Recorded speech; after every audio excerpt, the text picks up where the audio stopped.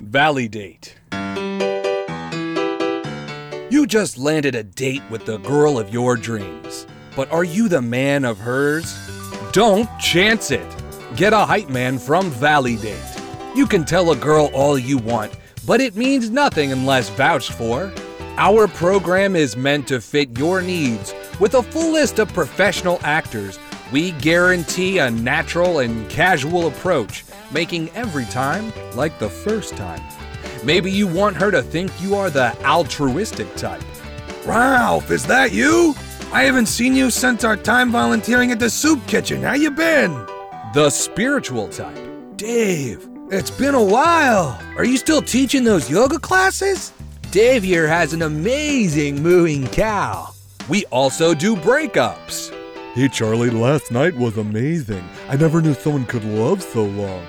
Oh, who's this? Is this your sister? Try Validate today.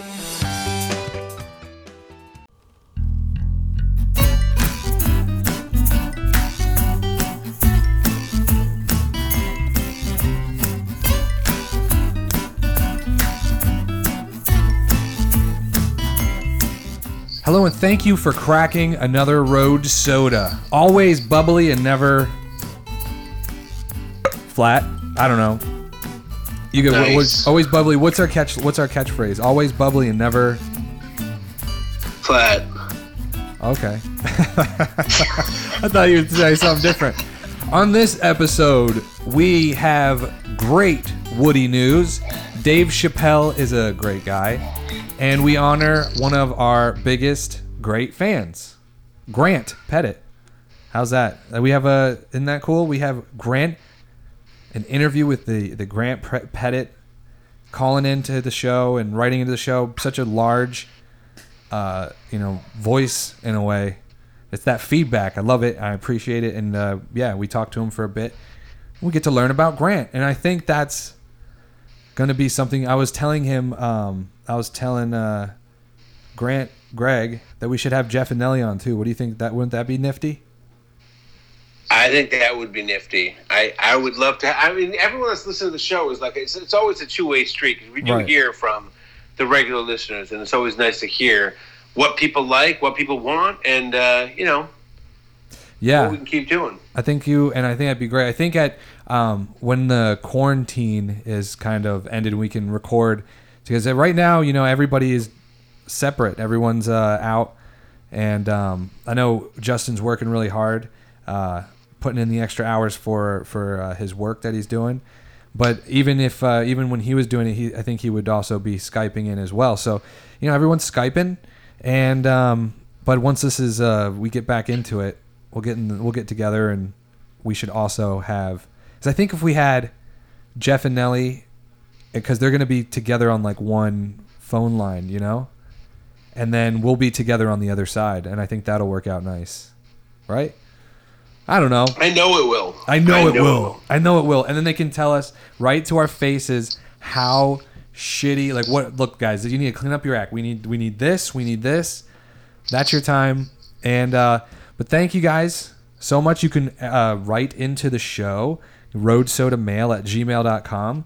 And you can also call into the show, 706-200-1213. If at any point they were talking about something, you're like, hey, I want to comment on that. Just pull your phone out. Or, you probably already got your phone out, but just type in 706-200-1213 and be heard, be a part of the show.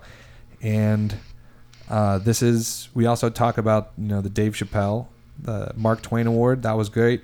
And, some interesting stuff out here. Ready to go? But first, how about another word from our sponsors? This episode of Road Soda is brought to you by 10% On. 10% On, America's favorite G-string retailer, is wishing America a happy Independence Day weekend. Come in this weekend and get 10% off. And also by Flat Ice Malt has long been the official beer sponsor of Flat Earthers everywhere. A great taste we can all agree on. Try all new Flat Ice Time Off IPA, bottled with Bud Light labels to minimize your chance of getting your ass kicked.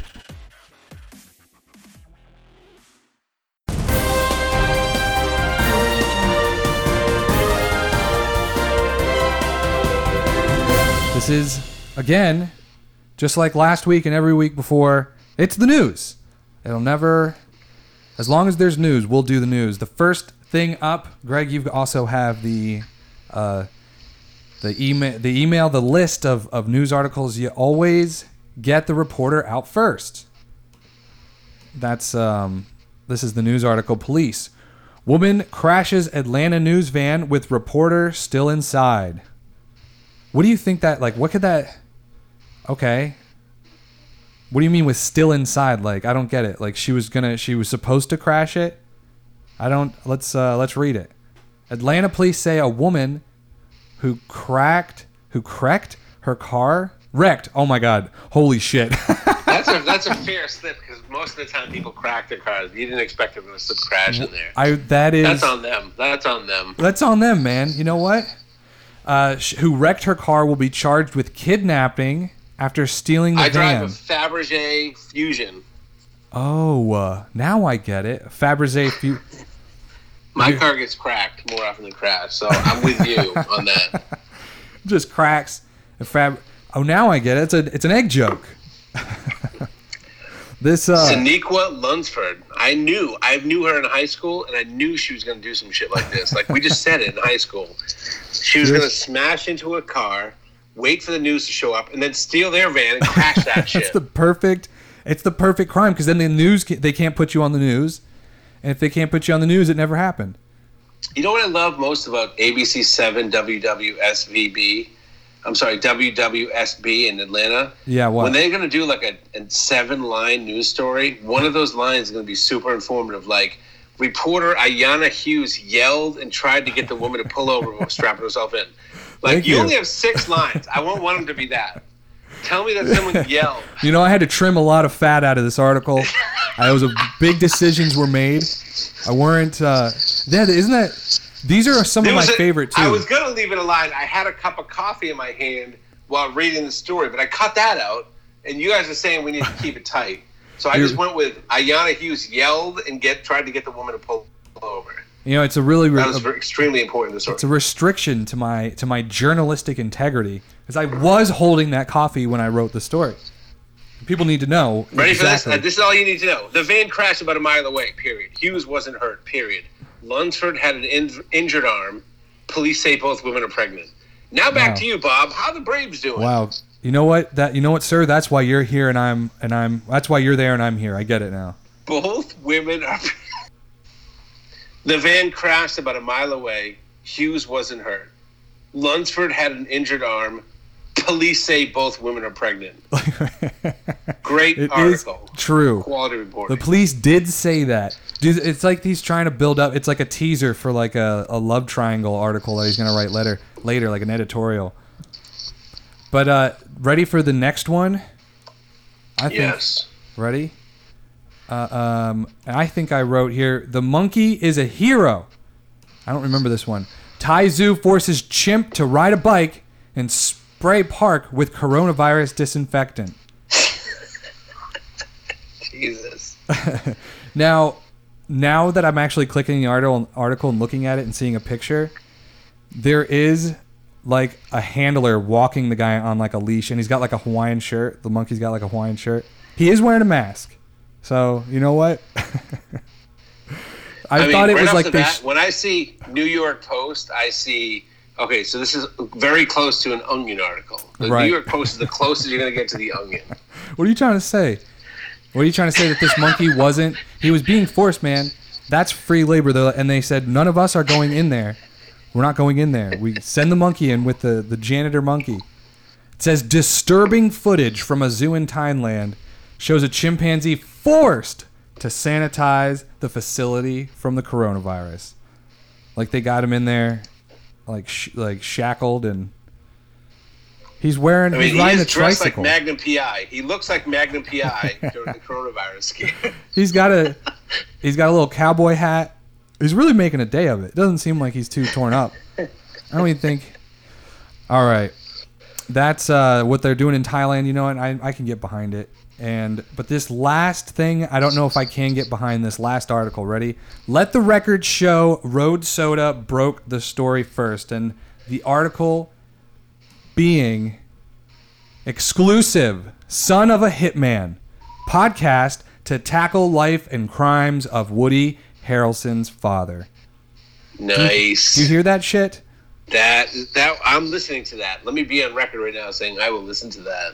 Son of a Hitman. It's a 10-episode podcast about his dad. It's with Woody Harrelson. It's about Woody Harrelson growing and his dad being a hitman. 2 years before Woody Harrelson won over TV audiences with his role as the slow-witted, kind-hearted bartender Woody Boyd on Cheers, the actor's father, Charles Harrelson, was sentenced to life terms for the slaying of a federal judge in San Antonio. Now, if you listen to Road Soda, you know something about that. You know a thing or two about that. You think they heard us, Craig? I think they did. We've been on the Woody trail. I was actually thinking about a segment. This is something that we can still do, by the way. Yes. I'm spitballing on air. Go what ahead. if we did, I was thinking 6 degrees of Woody Harrelson. We could find situations out there that tie back to Woody within like 3 or 4 degrees. Because he's already had such a crazy road. The shit that his dad being a hitman that killed a federal judge. The last person to kill a federal judge, we said, right? On a hit that was proven, Right. was Woody Harrelson's dad. And then we also, the other really cool thing as far as I'm concerned about Woody is that the guy that got eaten by a bear in Grizzly Man, the Werner Herzog movie, Right. was the guy that lost the role of Woody to Woody. Really? Yeah, dude. He literally... That's a new development in the Woody story, Mr. Greg. We mentioned it way back. I know we talk a lot of Woody, so there's like such a big pile of it. And there's just so many cool things about him that I think we could have a fun time. What if we had just a segment just talking Woody, and anytime something crazy about that comes out about Woody, we talk Woody. We should chewing wood. Chewing Woody. There you go. Chewing Woody. Wood chewing. We'll work on the name. I will definitely watch that podcast, by the way, too. Yeah. In all full disclosure. I'm so interested to know if they're going to talk about the possibility of him being one of the snipers, one of the people that killed, John F. Kennedy. John F. What's his face? Yeah. Yeah, John F. What's his face? That's what. Too soon? Too soon, everybody? JF what? I don't know. JF, where did his head go? Too soon? Jaina. Hey, you're the one that said it. What's his face? JF, what's his face? Whoa, dude. I feel like it was where did his head go? Oh, the what's his face was just subtle enough. What's his face? Hey, where's his face? More like where's family. his face, huh? Oh, right. Jeez. I'm really, you know what? I will apprehensively listen to this podcast. Let's see if it, I'm just glancing at it, debuting in May. So in May, next month, the podcast will chronicle a real-time investigation by host and journalist Jason Kavanagh, featuring in-depth conversation with Woody's brothers, Brett and Jordan, as well as on-the-ground reporting with those who knew Charles before and after his arrest. Woody has not participated in the taping of the podcast as a publication of this article. So yeah, apparently he's not. Let me go ahead and tell you about that. This guy's like, well, time out because they called him on a cell phone, and Woody doesn't do cell phones. So yeah. you gotta figure out his address and get there if you want to talk to Woody. And Brett and Jordan haven't been over for Christmas in fucking 10 years. So wait, so this guy, I'm looking this guy up on IMDb, Jason Kavanagh, the guy that's doing this. Here's his filmography. Have you ever heard of any of these?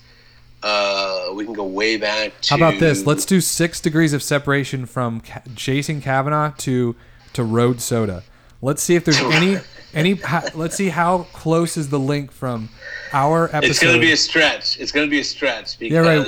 Let's find out where he lives, and we could see the pulled information for like listener data. Yeah, I'll narrow it down. Maybe. Wait, so here's his IMDb. He's got his best week ever. Right. He was a segment producer of an episode with Paul F. Tompkins.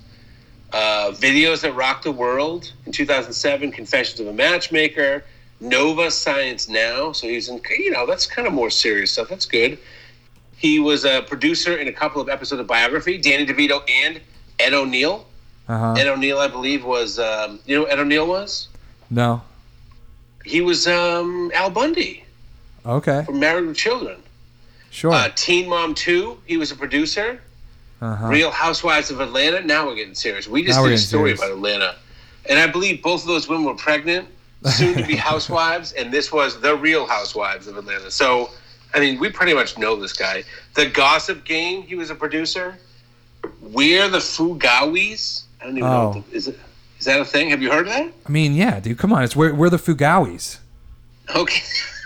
like, how do you know? Moonshiners, Power and Ice, Moonshiners. Man. Deadliest.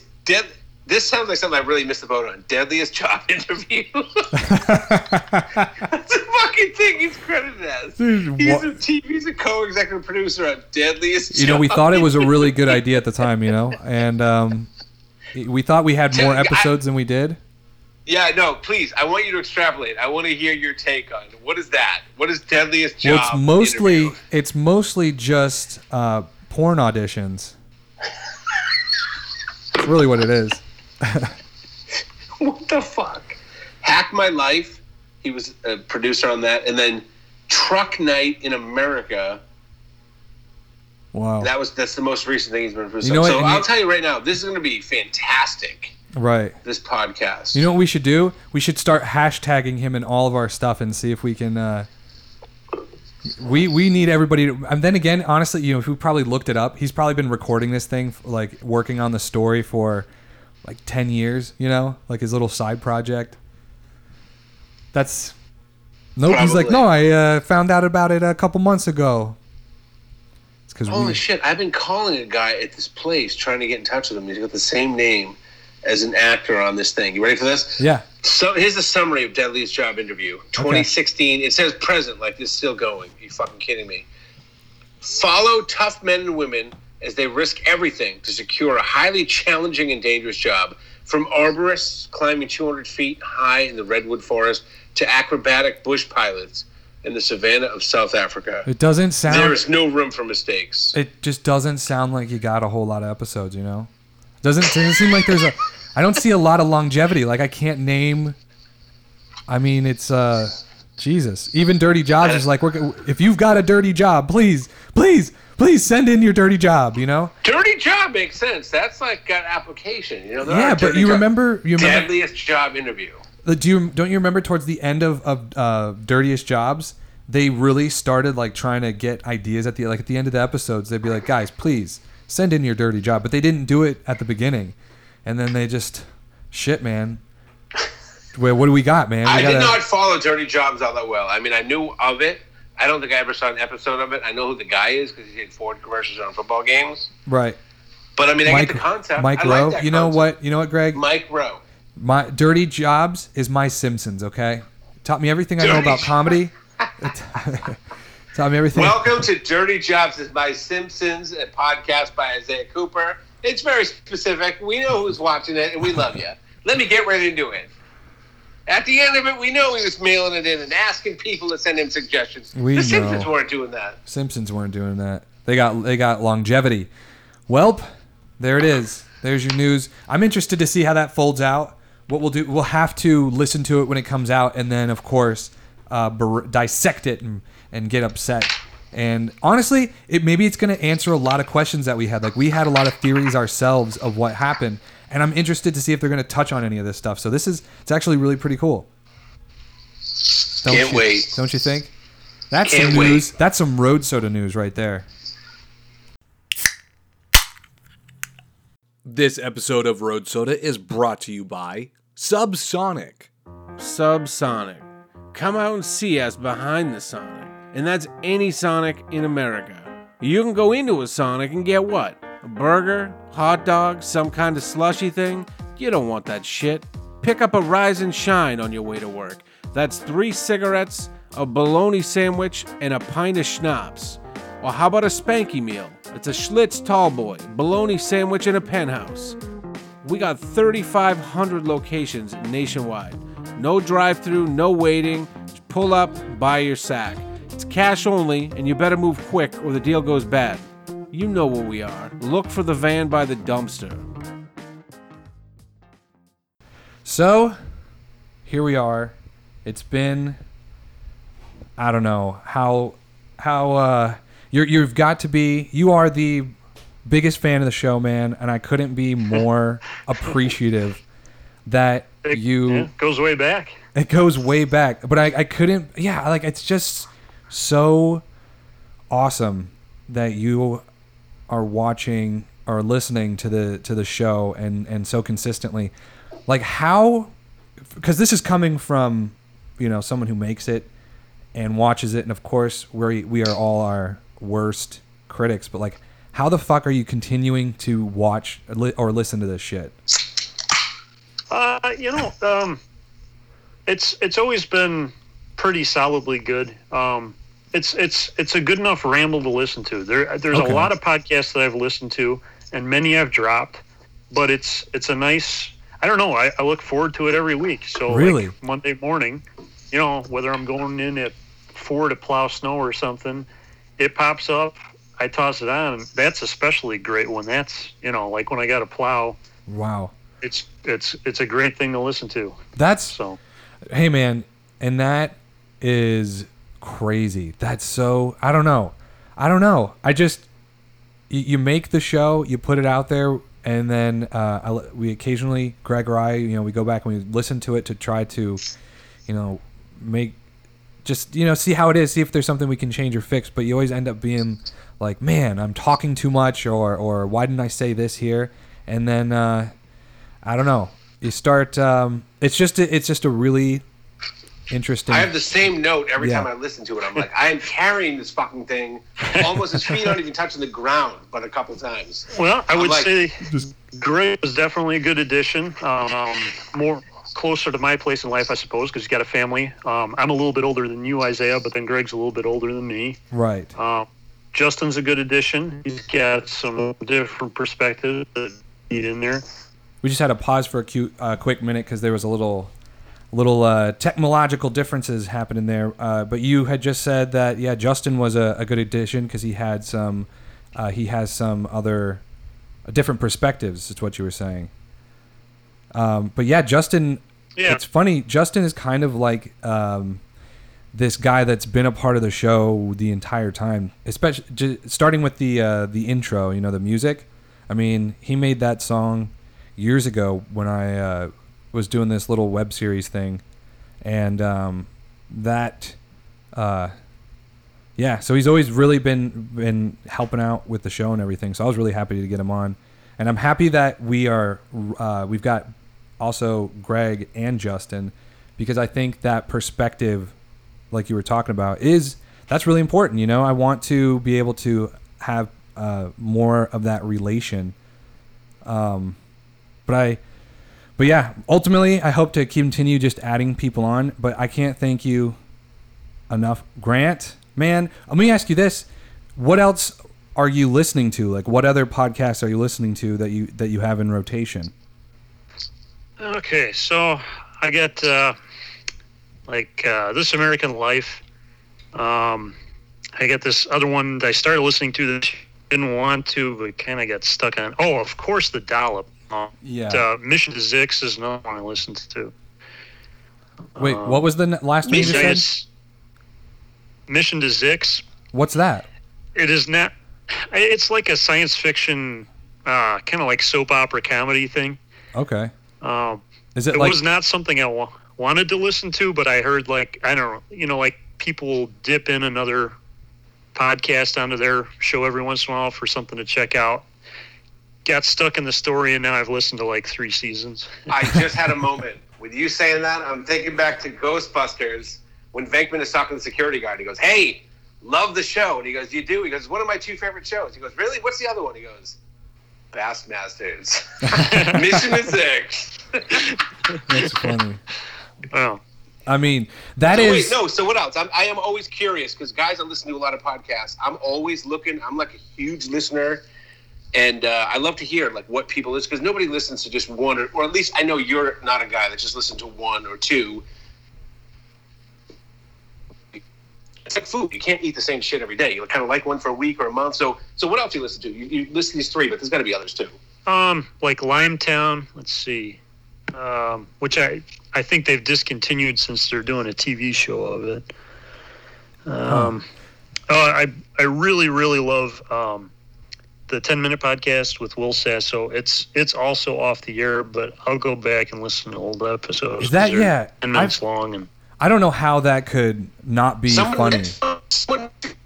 How do I? Hey, Greg, you're breaking up, man. That's a 10-minute podcast. Can you hear us? I'm breaking up. You're better now. You're good. I can hear. 10-minute podcast, that's from Vine. When Will Sasso was pretty big on Vine, he started pushing that, and so I started listening to that. Man. Well, so where can you catch that now, though? Because someone else recommended that a while back. It might have been you, and I tried to find it, and I couldn't find it. For a while, I don't know what they were doing, but a lot of the episodes of many of the older podcasts that they don't make anymore disappeared off of like Apple Podcasts and stuff. It is back now, though, so maybe if you look again. Interesting. I'm going to do that. I mean, yeah, because if the person stopped making it, and then because you have to host it yourself, and like Apple is kind of just like a directory. So I guess if they stopped paying for their website or something, it would disappear. But I see him talking about it all the time, and I see it like references to the 10-minute podcast. I should you can bang out like 3 of them in a drive to work or something. But hey, this is something. Oh yeah, definitely. Oh, for sure. I want to. If I ever met Will Sasso, I want to ask him what is it like to act like Chris Farley in front of Chris Farley. Do you remember in what was it, Tommy Boy, where he's like he plays this boss guy that they like end up tying up or something, and the whole time he's just doing that character that Chris Farley does would do on SNL and stuff. Anything? Huh? All right. Well, no, I don't remember that from Tommy Boy, or was it from one of the other ones? Maybe. Pretty sure it was Tommy Boy because it was him and David Spade, and they tied up Will Sasso. Yeah, I was of Will Sasso or anybody related to Mad TV. I just did not find that show funny. As soon as I saw him on Vine and started listening to the podcast, he is so much funnier than anything that was ever on that show. Oh my gosh. Yeah, I agree, man. Him on like Instagram and following him on Vine, that guy is he's a comedic genius, man. He's really, really good. Yeah. He's really fucking funny. He is funny. He's got I didn't like Mad TV either when it was on. I was much too much of a SNL loyalist. I tried to like Mad TV. It wasn't great, but I've seen a lot of those people doing individual things after, and I love them all. So I know that it was just me being biased, anti-Mad TV. I mean, yeah, there was some funny parts. So definitely some funny things. I just watched it because it was on at a different time of day, so I was like, I just want to watch something funny. But I thought there was some pretty good parts in it. Huh? See, look at that. I took that third perspective, took that other side. Guys, I have a really hard-hitting question that this is what who do you like better, me or Greg? We need to know. Well, I tell you what, I've stuck with your podcast, Isaiah, and when Greg disappeared, I didn't search him out anywhere else, so I think that's answer enough. Oh, ouch. I mean, if Greg had his podcast, and I had a podcast, this would. Wait, Greg, would you ever do that? Would you ever do your own? Like jump on and. What would you make your podcast? Yeah, I don't know. I honestly, because if you remember when I did track you down at that show way back, yeah, you mentioned you had a podcast, and I became instantly 10 times more interested. Your ears perked up. I'm not a technical guy, and there's a lot of shit, even for a fairly low rent situation as we find ourselves in. There's a lot of technical shit to even get it running at the level that it's at, and I'm old. I could figure it out. If I really was into the technical side of it, I could get something going. I did something. If you remember, we had a guest on, the toilet paper scientist, Dr. Dave. He was so pissed off at me because we recorded no less than 10 long-form sessions, and we were going to edit, and we talked about, let's cut out that, and let's do this, and that. And then I just never could get it going. Right. And just strictly because there's so many questions. Like I could answer the first 3 questions, and there were like 29 more questions just to get the thing up and hosted and posted. I said, fuck it. And he was like, what happened, dude? I said, you're the doctor. You should be the fucking tech guy. And so that's the answer, is that without you, Isaiah, Greg is not on the internet other than commenting angrily and trolling. What we got to do, we actually ripped off all 10 episodes. I ripped it off as my own shit. I stole it from him. I made him sign some kind of contract. Hey, what about you, Grant? When I asked that question of Greg, it made me think, if you ever had a podcast, Grant, what would you like to see as a podcaster, or like what would you do? I'm guessing it would have to be like, it'd have to tie into with maybe travel, but I can't afford to do the amount of travel that I want to do. So right. I could do some local stuff. With this quarantine going on, up until next week, I've been kind of off work, working maybe 20 hours a week. Right. So been doing a lot of hiking and kayaking with my family. And it's funny. It's like our area has like 6 forest preserves that everybody knows about and goes to. And those are the ones I avoid because it's like a crushed limestone trail, 1 million people. Right. That's not the woods. So I've been going to all these other places that I've been to dozens of times. My family's been to dozens of times, and some they've never been to before. And we still don't see anybody out there. Meanwhile, they're like checking your IDs to make sure you're from the county at the other, 6 popular. That's crazy. It might be neat to do like Secrets of DuPage County. Yeah. Kind of podcast or something. But I don't want to see those fuckers there, Yeah, you're right. That's that is a big dilemma. You don't want to ruin it. You don't want to ruin that. Yeah. But that's a good idea. I think, local, having some local aspect is because you know it really well, and you know that everyone that lives around you would also understand and be able to relate to it. I mean, that's actually a really good idea, to do some kind of local travel thing or local little thing. Yeah. Hey, where are you, Grant? You're in Chicagoland. Are you like in western Chicago, northern Chicago? Yeah, I'm like maybe 30 miles west of Chicago. Oh, so you're out there. Okay. 30 miles. Yeah. Okay. So it is pretty woodsy, and at least it's like suburban to rural out there, right? Oh, no. I live in a town that's 38,000 people, I think. The next town over is like 130,000. The town the other way is 60,000. I mean, it's heavily suburbanized, I guess you'd say. Okay. Sprawling. Heavily suburbanized. Yeah. Yeah. There's something like, I forget how many people in Illinois, but like 90% of them live in Chicago in the suburbs.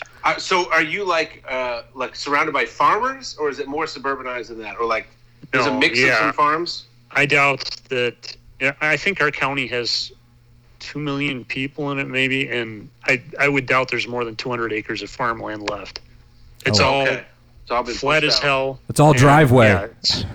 Yeah, exactly. Strip malls and housing tracts, I guess. Well, that's America, goddammit. What else do you want? Farms are just a waste. Exactly. You don't want to move at a farm.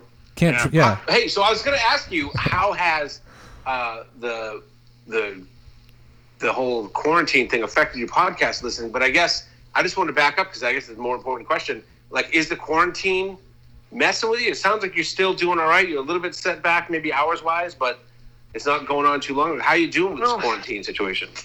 The hours thing is cool. I'm maintenance supervisor for a school district, and they were still paying us our full 40, which was kind of weird because I was used to getting more than 40 hours. But then they were also having us come in and paying us time and a half anytime we were in. On top, I assume I haven't looked at the check, but I assume on top of the normal pay. So that was really cool. I had all this time off, and anytime I came in, it was like nice. Right. Nice. Yeah, that is we nice. have not been going shopping. Like, we stocked up 3 weeks ago, and we haven't gone since. Wow. Nice. That's a large haul. 3 weeks of three. That's a lot of food.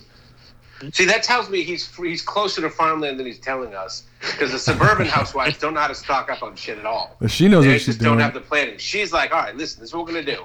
They're not killing a bull or anything, but she's got better planning skills than the suburban broads. I'm telling you that right now. you forget I'm a camper. So like habitually for years and years, I've been going on 2-week camping trips, 3-week camping trips. So you got to kind of plan that stuff out. So yeah. We got a system. We've got a system.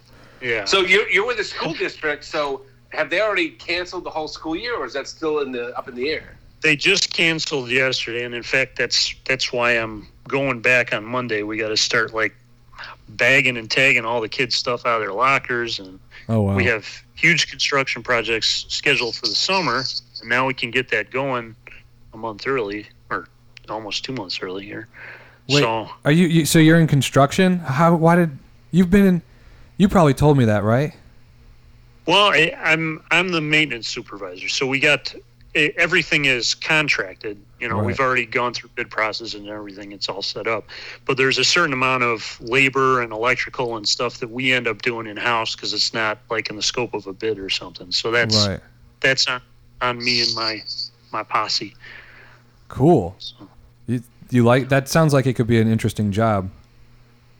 Yeah, I like it, and this year is going to be awesome because normally it's 2.5 months to get like 6 months worth of work done, and we're still catching up all the way through October. So to get a jump on it is going to be huge difference. Yeah, what a crazy year! Like the school year is just done. So this this is a boon for your podcast listening. Then you're probably like, what else can I listen to? Because there's so many podcasts that you probably caught up on. Yeah, right? Yeah. Normally, unless I'm like driving around, I can't really listen to a podcast because I'm in the middle of a classroom or the hallway. You know, like if they don't let the kids listen to shit, I shouldn't be either. You know, so So summer's a little bit different, and I get more of an opportunity. But usually, I'm running stuff that's too loud to be listening to headphones anyhow. So. But well, wait now. So there's no commute to work because I know that's a big part of a lot of people's podcasting. And I don't know if the plowing thing is going on. So has it limited it because you're not going back and forth to work? Like you can't necessarily listen at home because some of the stuff is going to be more R-rated and you just don't want to do that? Or has it? That's definitely a factor. I don't know how many times I've had something like slave to a Bluetooth item, and I'll put it on and think I've got it tied to my Bluetooth headphones, but it's tied to like the speaker sitting in the living room. Then I got to go explain some stuff. That's funny. It could be worse, right? Yeah. I got a question. Kids already know. They know. They know. I want to ask you because I think I asked Greg some of these questions last week. Did you finish that puzzle? You know what? No, never started a puzzle. I don't think. So here's what I've been working on is my basement. Okay. I've been trying to finish my basement for probably like 3 or 4 years, and I got like. You remember that, Greg? Do you remember basements, Greg? Yeah, I remember. I had a basement thing going on for years, and we finished it, but it took years. So I know you're paying there, man. You guys are all slab dwellers, right? That's what they. That's yep. right. Nothing but a slab, baby. Yeah. I don't need. Yeah, I haven't been that far south in Florida. So. You've never been to Florida? Not that far south in Florida. Oh, okay, I've been, okay. You know, done Disney, and then like Panama City is probably as far south. I camped there once over Christmas. Yeah, that's probably the only time of year you can really camp at all. Our camping season is the dead of winter. It's the only way you can do it, which is like a nice brisk spring or fall in anywhere else. Lordy. So you've got your basement that you're finishing. And you're putting up all the drywall and everything, right? Are you redoing it or are you starting? No, there was nothing there. Okay. Is it going to be is it going to be your podcast studio? No, that's, I think the bedroom's working out pretty good. You know, I hear about all these people going into their closets, but I don't have any closets that are really that. So wait, was it dirt? Was it dirt floors before, and you had to do the cement, or was there cement? Yeah, down there in the root cellar. No, it was cement, but it gets cold up here, so I'm insulating the walls and putting up drywall and. Ghostos, we sell haunted shit. My grandfather had a dream when he started Ghost Host to finally have a place where people can get good quality things with ghosts in them. And today we continue that dream. Our patented objects possession ritual combines anything you want with your favorite ghosts. Toilet seats possessed with Grand Wizards. Remote controls possessed with Stevie Wonder. And coming soon, John Goodman. Neil Peart and a bass guitar. Why not? Too soon? I don't want to get anyone excited, but we may or may not be getting a certain basketball player in a scooter. Huh? Ghost Host. Come on down to Ghost Host today. We'll stuff a ghost in it. And you know you're in the right place when you hear a front door that sounds like Casey Kasem. Because it is. The front door is now Casey Kasem. That's not for sale. This is a booming ghost economy, kids. Doing the whole thing. Eventually a drop ceiling, toss the TV down here. It is one of those projects that goes on forever. When I was a little kid, I'm from Salem, Mass. The houses are so old. The basement project that my old man started, had me helping him out with, it was legitimately dirt floors, and the basement was set up. It had those coal stalls for coal or coke that the guy would come, those little windows that are right by the ground. They open those bad boys up and dump the coal in. That's how that basement was configured. My dad pulled all that out, and then he made me lug all those 50-pound bags of dry cement down. That thing went on forever. But you know what? You really appreciate a cement floor when your young ass had to haul all those bags down that staircase that was made for, I don't know who it was made for, because the thing was like 4 feet tall, and the stairs were all irregular. Oh, my God. That was a pain in the ass. Man, so your dad poured an entire basement floor with just bags of cement? With bags. Yeah. Baby. Now that's a feat, man. Mixed it in wheelbarrows, and then we did all the studs, all the drywall. I wanted to have a room down there, and I got it when I was like a junior in high school. We started that before I went to high school. And it was just a cement floor and a plug down there that once he put an electrical socket in, I was like, I'm moving down. That's it. That's enough. We're good enough. Good enough. That's all Greg needs. What'd you plug into it? What was the first thing? Space heater. You know what? Honestly, it's funny. I don't even think I had anything in there. When I was a kid, I had a bed. I did have a little stereo, like one of those all-in-one stereos, the equalizer, the tape deck, and all that. And I had to have a bench. You know those old school red benches where the bars were so close? Isaiah does not remember this at all, but maybe Grant does. You had a weight bench, but they used to put the bars so close together that if you took the weight off one side, the whole thing flipped off the other side. They didn't think that out yet like they do now. The bar is spread out enough. You got to think about the kind of people putting these things together, Greg. Yeah, I was basically a pilgrim, okay? Every time I pulled my 25-pound plate off, and the whole thing fell on the other side. I said, it's like I'm a freaking pilgrim. What's happening here? Should have stuck to the bags of concrete. That's right. Yeah, I should have just pumped a few bags of concrete. You're just right. Keep carrying them up and down the stairs. That's a full body workout. I'd be Rocky by now. I wouldn't be on the podcast, so I'd be in good shape. I'd be off the internet. It'd be out. Man, I used to watch this. I think he was Puerto Rican. No, he wasn't Puerto. He was definitely a Mexican guy that I worked with, and he would shovel up the like the putty or the mud that they put between the cinder blocks. He would fill up a shovel and he would throw it like over his back, like the shovel and everything with the mud on the shovel, up to a dude like on the second or third story, and they'd catch it. Oh yeah. They would drop the mud on their little board real quick, and then they throw the shovel back down. It was such a smooth, fluid process of this dude. He would mix the mortar one shovelful at a time. No. He had it in a wheelbarrow. So he mixed it up in the wheelbarrow, and then, or actually like in this little this like turbine thing, he would mix it up, and then he'd dump it out into the wheelbarrow, bring it over there with a shovel, and he would scoop shovelfuls and throw it up to them. Shovel and ice. Yeah, he would throw the whole shovel and everything up there. Yeah. It was really. See, now that's one of those videos where they should show that to at-risk kids at 16 and go, hey, you don't have to do your homework or shit, but I just want to show you a quick video. Check this guy out. You could be doing this too. You don't have to do homework. No. Isn't that cool? Look how he throws that shovel. That's hard. You want to be the guy on the top or the bottom? It's up to you. Whatever. Fuck history in English. Hey man, how block about that masons. workman's comp claim too? Yeah. And how about that workman's comp? How'd you get hit by the shovel? Well, 3 stories down. Those block masons actually make pretty damn good money laying those cinder blocks, doing what they're doing.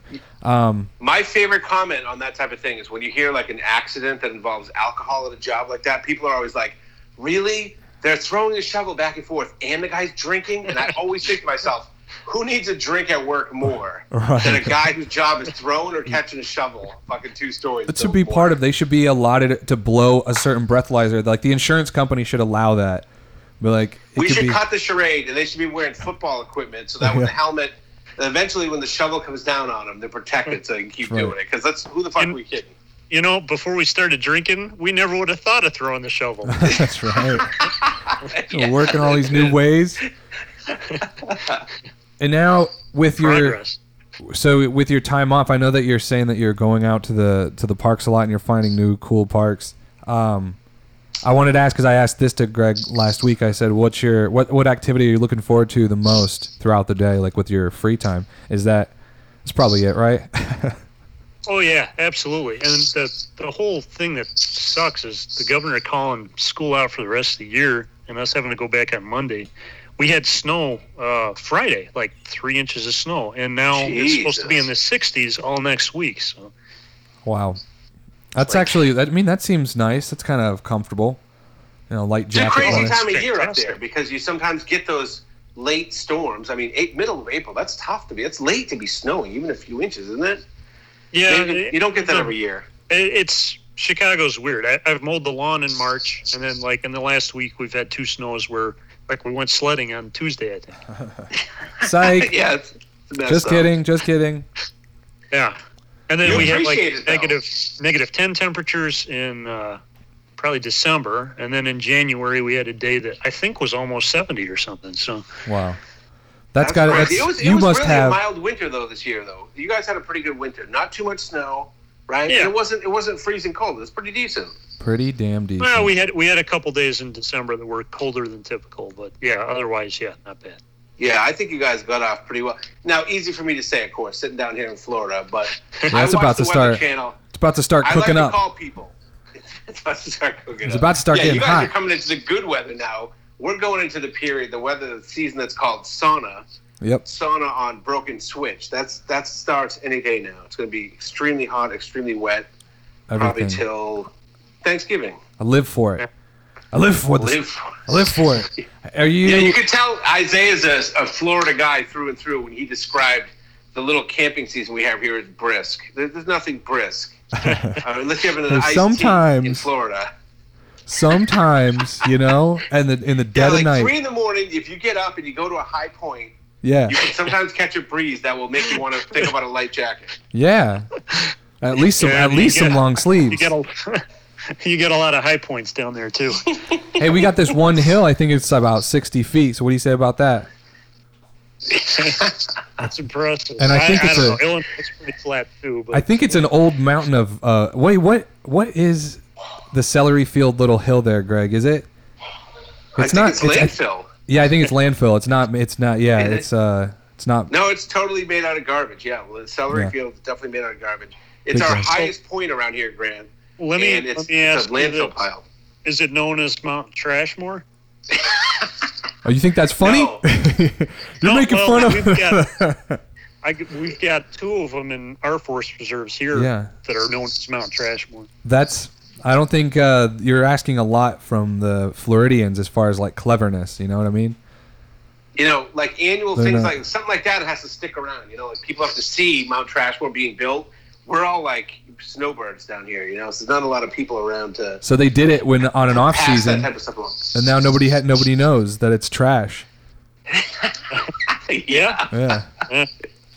That's glacial. That's from the Ice Age. Yeah. Hey, honey, look at that. It's one glacier moving through Florida, and we put a training bra on it. We call it Celery Field, and it's on its way to Georgia. Yeah. You know what I read? That I read that the white sand is from the Appalachian Mountains apparently on the beaches down here. Really? I wondered where it came from. I knew it was imported. I didn't know it came from Appalachia. It's not imported like the original white because like there's a lot of beaches down here that have white sand. I think it's like deposits from like glaciers moving through Appalachia or some shit. Oh, I see. So you're Yeah. saying it actually traveled. It wasn't like on the dump trucks in 1987. No, they just they yeah, they didn't do that. That's what I was thinking. Yeah. A lot of dump trucks. You ever seen them? You ever been down to the beach when they're dredging it? No. Oh my God, that's a sight to behold. That's like one of those modern Marvel things, like when you watch like big machines and shit, and they got the barge out in the. You can see the barge like 3 or 4 miles off the shore, and it's out there, and it's got this big ass pipe. It's like, I don't know, 6 feet in diameter, and it's just on the beach like this big ass hose, and it just is pumping out sand, and there's a bunch of guys like kind of moving it around. But the pipe lays from the barge all the way down on the floor, all the way up to the beach. And they're just pumping sand. So wait, they pump new sand from out at sea a little bit onto the beach? Yeah. Oh, that's cool, man. They just pump If you've it. never been down here, Grant, to this part, I got to tell you, I moved to this area from up in New England for one reason, and that was Siesta Key Beach. It is the best goddamn sand.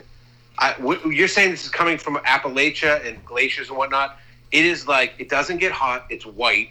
It's so powdery that it gets like, it's like fine, right? It gets totally into every crevice you have. There's no escaping. It's not like that bristly stuff, but it's so awesome. Dude. And it recharges your energy because it's 99% quartz. It's some of the purest quartz, and the fine surface area, it recharges your chakras.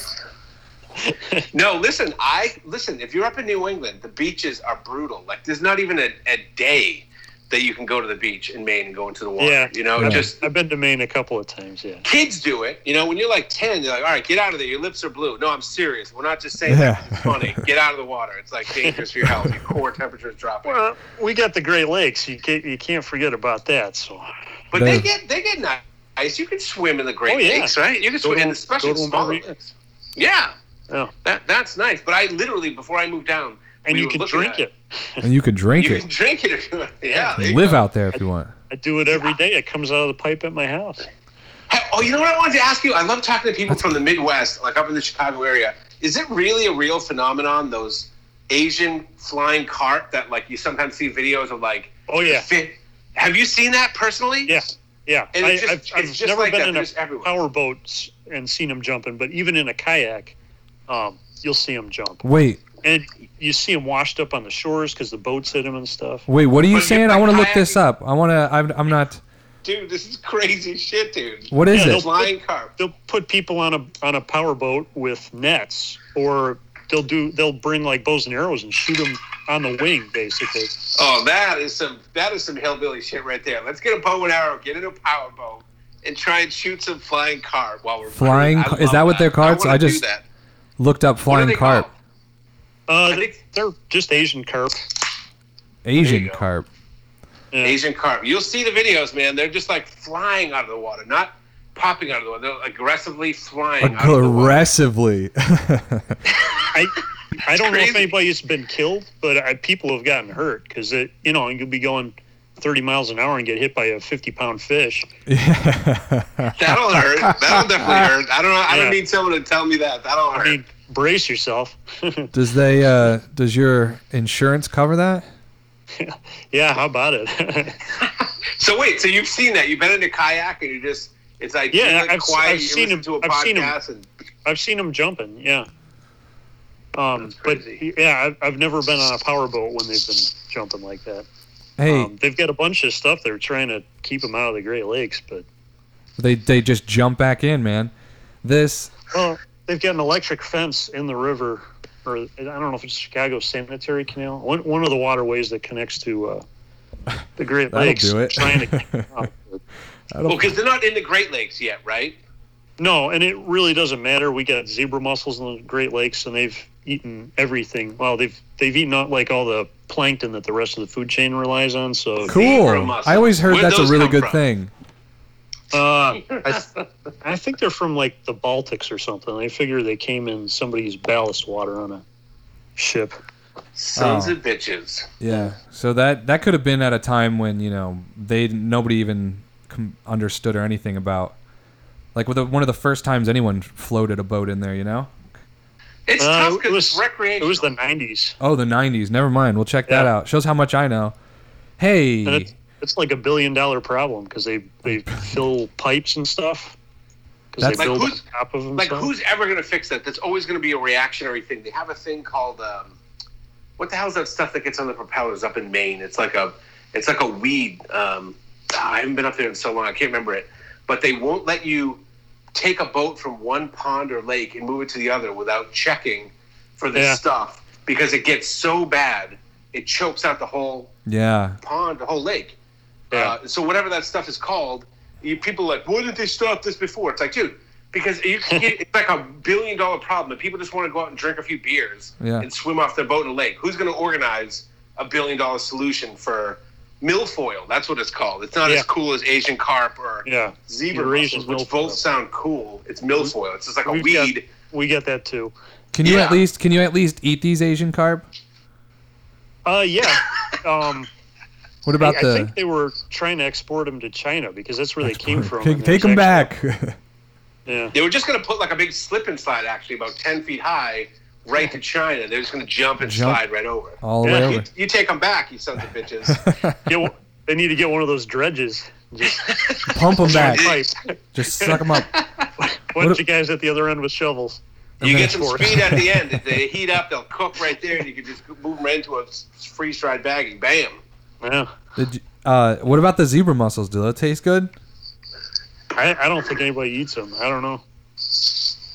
That's the only way to fix them. I've heard that with the lionfish. You know how lionfish are invasive all over the coasts, and there's people that are like, they actually there's like movements of chefs who are like, this is a way that we can take care of it is by eating them and make it popular to eat. And he's like, they cook all these dishes and they're like, it's actually really good to eat. It's a really good fish.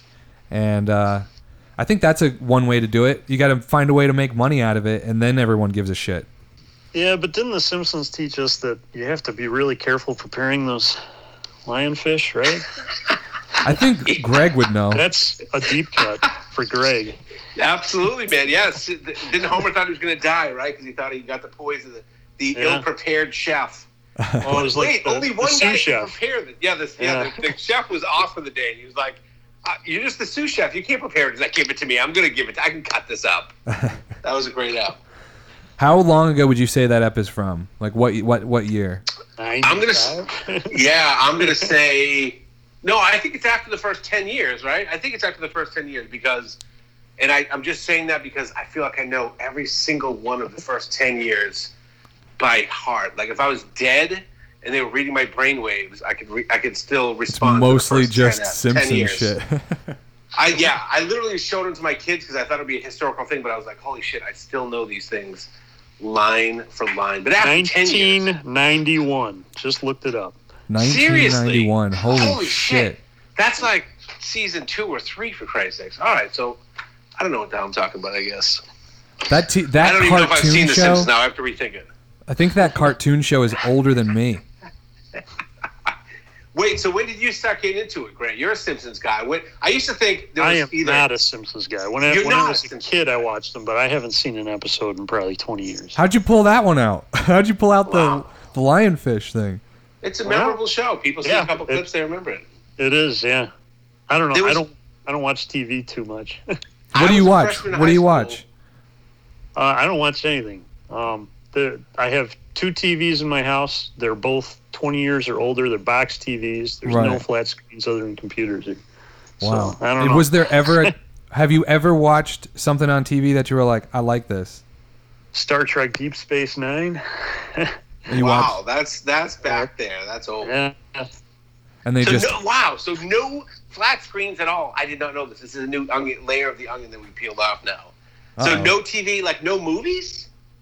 Yeah, I'll watch movies, and actually, my wife and I were watching a series from Sci-Fi called The Magicians, which I had read the books. I don't know if you. That sounds familiar. Like I've heard it before, but I know nothing. Yeah, I've not heard of that. My wife and my kids, and I guess occasionally me, we watch PBS. Man, you're making me feel bad. We're outside doing stuff. Yeah, I mean that's the better way to be. Really is. It's leaves for maybe. I don't know. I don't know. It's rare you find somebody who spends most of their time outside that says things like, I have anxiety or I'm depressed. Like, that's not usually things that come out of people's mouths who are outside a lot. That is very true. That is very true. So, I mean, it's kind of interesting, you know, because we're doing the Millennial Book Club constantly, and that's like such a large portion of the show, and that's just, but you're listening still. This episode of Road Soda is brought to you by Placebo Phone, the leading brand in non-cell phone technology. Shop us online for the widest variety of inert replica cell phones from Samsung, iPhone, and others. Placebo Phone lets you avoid having a cell phone without ever having to give people your very lengthy and alienating explanation of why you don't want or have a cell phone. And also by Time to Pee is the app that transforms your smartphone into an amazing hydration alert monitor.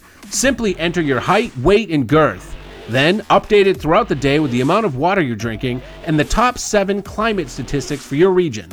And then Time to Pee will do the rest, alerting you 24 hours a day when it's time to pee. Yeah. Isn't that funny? I don't have Netflix. We are constantly reaffirming for Grant. Yeah, that didn't sound like something I missed. Yes. That didn't sound like something worth paying $11 a month for. I love it. That's actually that this guy doesn't even watch TV. Forget about Netflix. He's like, I watch a little PBS every now and then if the power goes out. We got a generator that runs the TV, but otherwise I don't give a shit. That's no, really. I whip out the old PBS laser discs, and it's a lot of. And we're like, we really got to nail Tiger King so we can make sure our opinion really meshes and covers it. We do it an hour on the Tiger King. I love it. It still somehow is entertaining. And like for the Trailer Park Boys one, I ended up like finding a bunch of clips on YouTube, and that was a lot of fun. So okay, I don't know. See, that's very insightful. Like, that's stuff that you don't for free. You hear that? To pay anything for that garbage. That's but it's that kind of feedback is really interesting. So even though you haven't watched a single one, was there any of them that really kind of sounded like you did want to see them? I think the one on like the Fire Festival, that, you know, it was so topical. Right. That was kind of interesting. Just like Tiger King, yeah. Maybe some of the anime ones. Because I don't know. I'm sort of on the edge of anime. Some of the stuff has become very mainstream, like all the Studio Ghibli that Disney brought over. Yeah, I got into a long time ago through friends, but I can't stand Dragon Ball Z. Yeah, it's definitely a different thing.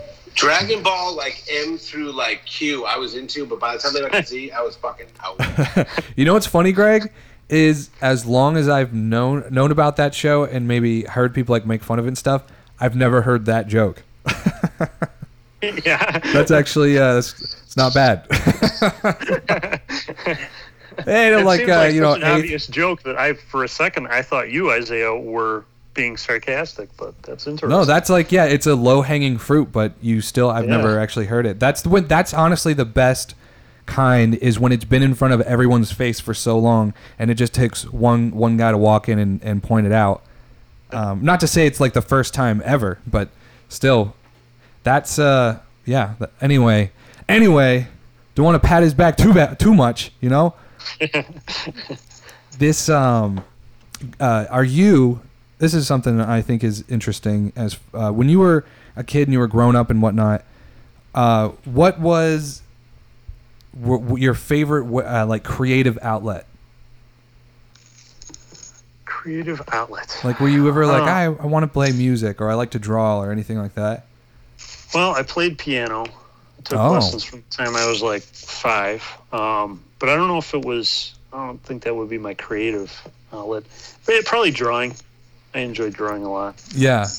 Is that something you're kind of you ever like come back to and draw and stuff? You know, once you have kids, I think you end up doing a lot of that kind of stuff. Like, I've always drawing with my kids. we used to make a lot of like 3-dimensional paper craft animals and stuff with them, and definitely my older son like continues to do that. Right. How old are they now? What do you have? How many kids you have? 3rd grader and a 5th grader. They're both boys, so 9 and 11. Cool. Hey, that's like just kind of close to what Greg's got going on. Yeah, dude. Listen, everybody says, I wanted to have and I would have been totally fine. And we both would have said the same thing, Grant. We would have been fine to have girls, a girl, whatever. I got 2 boys, too. I got an 8th grader and a 6th grader. And I got to say, man, it is so great to have boys. Because they just lock in on certain things. And if I had a daughter, I mean, I'd love her, of course, but I feel like it'd be so much more work. Because I know how girls get. When the blood starts flowing and all this stuff starts happening, they get so much more complicated. I know what's going to happen with these guys. It's kind of starting to happen right now. It isn't that complicated. Right. It's easy to deal with. It's easy to deal with. Yeah. I've heard that, and from other parents, like the drama between just girls in like 3rd grade is insane, unfathomable. Yeah. It's all that. They get so old so quick now, too. I mean, I know that's old guy talk, but like every year, I like to think about this. Okay, this is one of the things that's always blown my mind. As girls get younger and more, the clothing gets more provocative, and there's less and less, and there's more skin showing. Like, where does that end? Is there going to be a time when, like, girls in 7th grade are just literally naked?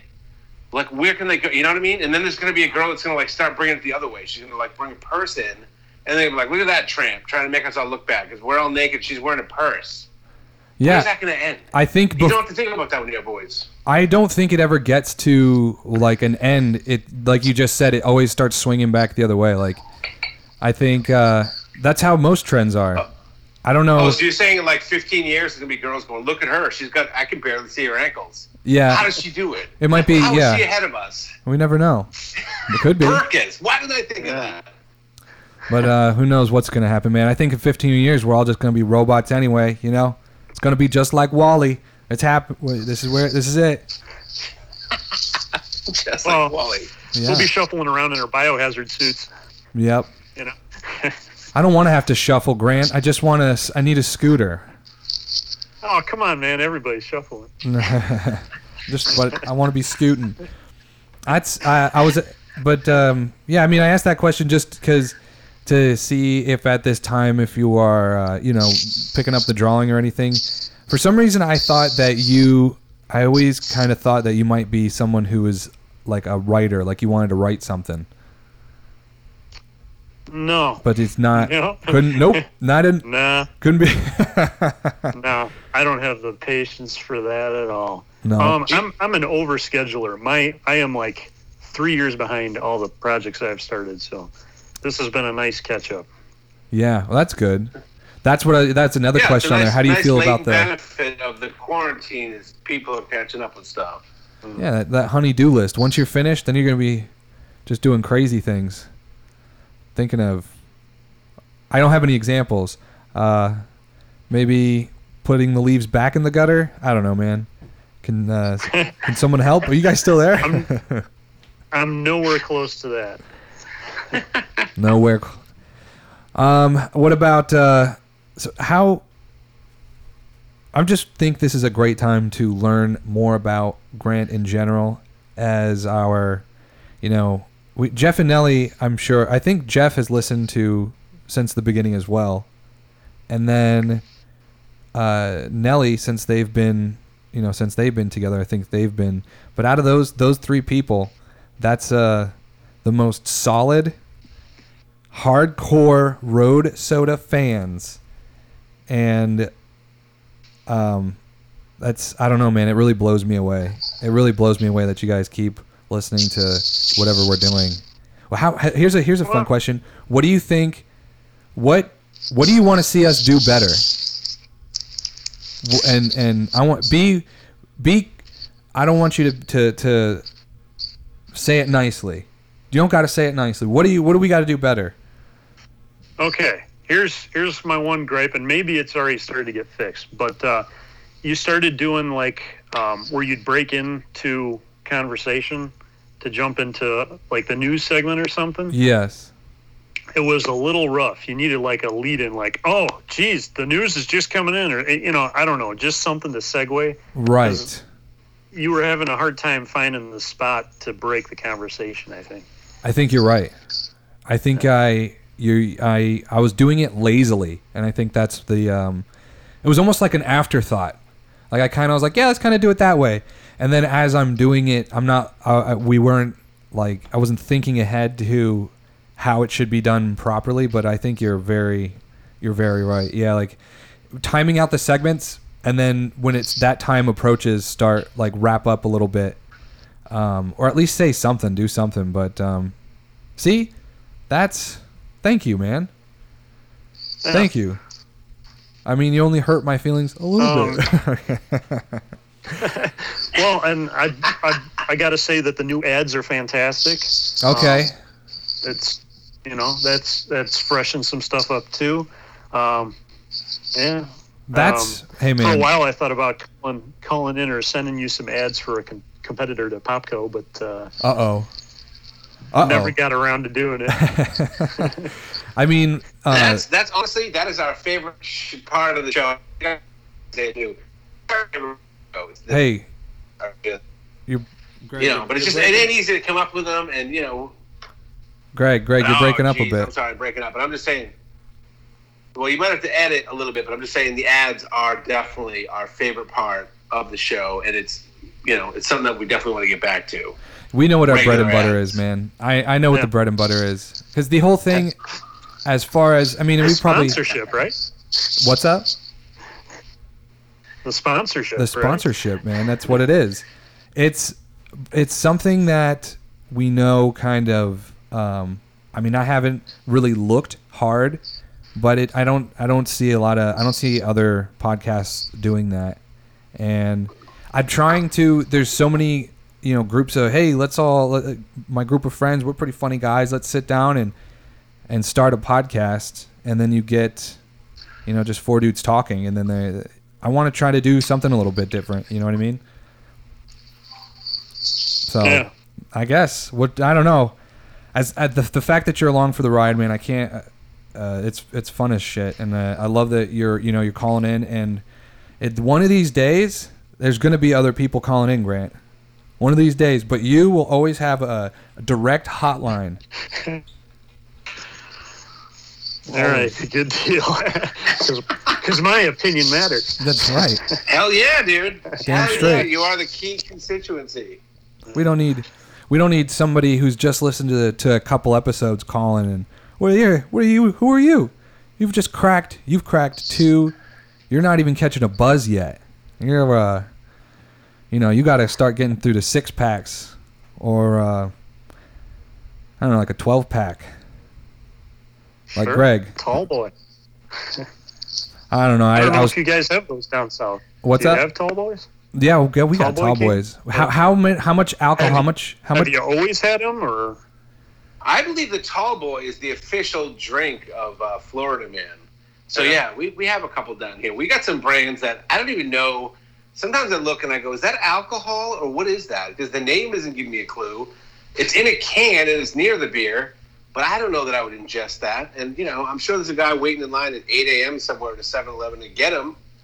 But yeah, to answer your question, Tall Boys are the official import of Florida. That's Florida Man's favorite drink. He can't. Even though the koozie doesn't cover all the way up? Nope. Yeah. That's so people know. People know. I know that down here you can't, like a 40 ounce isn't really a 40 ounce. It's like a little bit less. A big, like an old English, like a big old English. Oh man, those were the days. It only takes you one old English to have diarrhea. Did you know that? Have you ever had an Old English? Isaiah, have you actually ever had an Old English before? How do you think I know that? In fact, Greg. You've never had an Old English. You want to bet? First of all, it's man. All liquor is the nastiest shit ever. I remember watching the. I bet you Grant remembers this time-wise. There was a Dr. Dre, Snoop song. What the hell song is it? Where they're at like a barbecue and they're wandering around, but when they go in the house, they open the door to the fridge, and the fridge has no shelving or anything. It just has 40s of Old English Right. stacked sideways all the way to the roof. Do you know what video that was? No, I don't remember that. At the end of it, there's like a girl. She comes to the party, and she's like, a little too prim and proper for a Dr. Dre party. It was like their big video. Maybe it was nothing but a G thing, the video. But I know you're not a big TV guy now, so maybe that makes sense. But at the end of the video, she's going through this barbecue, and all these dudes are drinking 40s, and they're like, hey, she's all snotty. And they all take their 40s and shake them up with the thumb on it and spray it with the 40s. And I was like, that's the best use of an Old English 40 I've ever seen, because it's not for ingestion. They suck. Hey, man, you don't get it. All right? Old English it's like a state of mind, okay? The state of mind. It's a state of mind, dude. We used to buy them. I'm not going to lie to you, though. It looked cool to have a fridge at that age that was loaded with Old English 40, even though I knew even at that time they sucked. So I was like, all right, now that's a cool look. I got like mayo and ketchup and all kinds of dorky shit in my fridge. They have nothing but Old English 40 stacked to the ceiling. That's cool. I can't deny that. the thing about the Old English is that it not only does it only take one to make you have diarrhea, but just one, it puts you at the perfect level of buzz. And we used to buy them. We used to buy them at the 7-Eleven, and then we drive and we would park at the beach, and we would drain our old Englishes. We would drink the whole thing, like chug it, and then we would go to the beach, and you were just the perfect level of buzzed. It was great. And then you had to pee, so you had to get in the water, and that sucked. But that's by the way, the concept to like to think it out, to drink a 40, and I'm a fast drinker, but if you're gonna drink a 40, it takes a while. So in Florida, by the time you drink the end of that thing, it's not good. No, we chugged it. You got to chug it, man. Drink it fast, quick. You got to chug it. Yeah. Hold on. Let me just chug a 40 of Old English real quick before we get to that, whatever it is. Greg, I thought you knew how to party, Greg. I don't know. I just didn't. I got to keep looking. I'm going to look up a YouTube video, how to party, when we get off this, because I don't know. Step one, buy an Old English. It'll be a guy that sounds like Grant going, all right, hey, thank you for coming to my video. I'm going to show you how to party. Remember with the lid, lefty loosey, righty tighty. That's right. I Sometimes literally just spit my drink out. As soon as I heard Grant doing the Grant YouTube video. That was awesome. that is, Mr. Grant. Thank you. I mean, I think I want to have you here. Let me ask you one more question, and you can, if you don't have an answer now, if at any point you have an answer, you can let us know. What have you ever thought of something that would be a cool or fun segment on Road Soda? I have not. You've not. But I could think about that. It's hard to imagine. So to be fair to Grant, it's hard to imagine something being good on this show. Yeah. So yeah, that's like, but the segments, that's kind of also a very fun, creative part of the show. Just like, the sponsors are a very fun part of the show, and it's a weekly part of the show. But there's also this underlying segment hunt that's like constantly going on. Like, what's going to be the next segment that sticks around for a while or is like really fun, and that's yeah. That's so. If you ever have like I'm not telling you to. Come on, man! You come back to me next week with an idea, or else, right? It's if you ever, hey, maybe they should review that. That would be, I don't know. I think it would be fun, and maybe even if it's something that involves you, we can always maybe try to work something out, like a Grant segment. It could be like a once a month thing.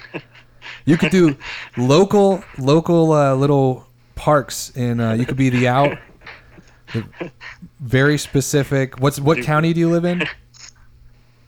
Lisle County? Lisle, Illinois. No, DuPage County. DuPage County's very own Grant Pettit and his tours. So, I don't know, man. Hey, I just thank you, and I mean, it's really cool that you're listening to the show and everything. If you ever stop At least just tell us why. At least just tell us why, baby. Well, you've had great segments all along. Like going back to the Google alerts, that was a cool segment that I didn't even know those existed. Yeah. Yeah. You know. You just made my day with that, man. Awesome. Yeah. I don't know about the shower thoughts. That I think it's tough to get off the ground. The shower thoughts? Well, yeah. It's supposed to. It's Yeah, a good idea, but I don't know. It's definitely a really it's like a specific mode of thinking that you have to if you want to keep coming up with them. So that's why you could just go to Reddit and peruse Reddit and yank them from there. So, I mean, it was. Yeah. I think that's the thing with like all of our segments. They kind of come and go. There's a couple of them that stick permanently, but what would you say the Google alerts? Maybe we can try to figure something back out with the Google alerts. I know Greg mentioned that at one point, like trying to narrow them down more so you get more hits, or just doing something, because that's kind of a cool thing. Yeah. I'm like, And I don't know if you need to bring it back, but you've got a good time section now. Sometimes they used to run really long, which I don't care. My ears are always on my head anyhow. So. That's right. That's what I try to tell. I'll tell you what, the Road Soda R&D team had about 25 strong. The quarantine has cut it down. There's only about 14 full-timers. But I'll tell you, we are working on segment ends all over. We've got the India team is they're probably our top team right now, producer-wise, for segments. They're very hard workers. We're always looking out. Yes, sweet. Always looking out. Well, thank you, man. Thanks for doing for calling in and doing an interview so we can learn more about you. I think next we should try to do both Jeff and Nelly, the package deal of Jeff and Nelly. So now that they've heard now that they've heard this, and I've asked you these very hard-hitting questions like what should we do better, now they can really prepare to get some what if that's something that the president was like part of his job, like he had to call, like every month he had to call 10 random Americans and and they were able to say whatever they wanted to him. And it was recorded. Actually, it goes the other way. He picks 10 random Americans and he tweets at them. That is actually happening right now. That's right. Wrong. You are an idiot. Wrong. Trump wins. Hashtag. Building the wall around your house. That's right. Anyway, thank you so much, man, and thank you for talking. Thank you. Well, thanks for having me. Nice to finally talk to you, Greg. Grant. Appreciate it, man. If you guys are ever in Chicago. Welcome to Pappy's Wigs. Wigs so good you're guaranteed to not get a compliment. Is your wig old and smelly? Are you sick of people noticing your wig? Pappy's Wigs. No one will notice your wig or your money back. You want a toupee? We don't sell toupees. We sell wigs. My father was a wigger. My father's father before him was a wigger. And I'm one too. We don't make toupees. Understand? Don't go to wigs and things unless you want people to compliment your wig. Something like, "Hey Dave, nice wig." Then what do you say? Thanks? Poppy's Wigs. Unnoticeable. No one will ever compliment your goddamn wig is what I'm trying to tell to you right now. It's the perfect wig. You know how hard it is to sell a perfect wig? Nobody ever fucking notices if you've got a wig on or not.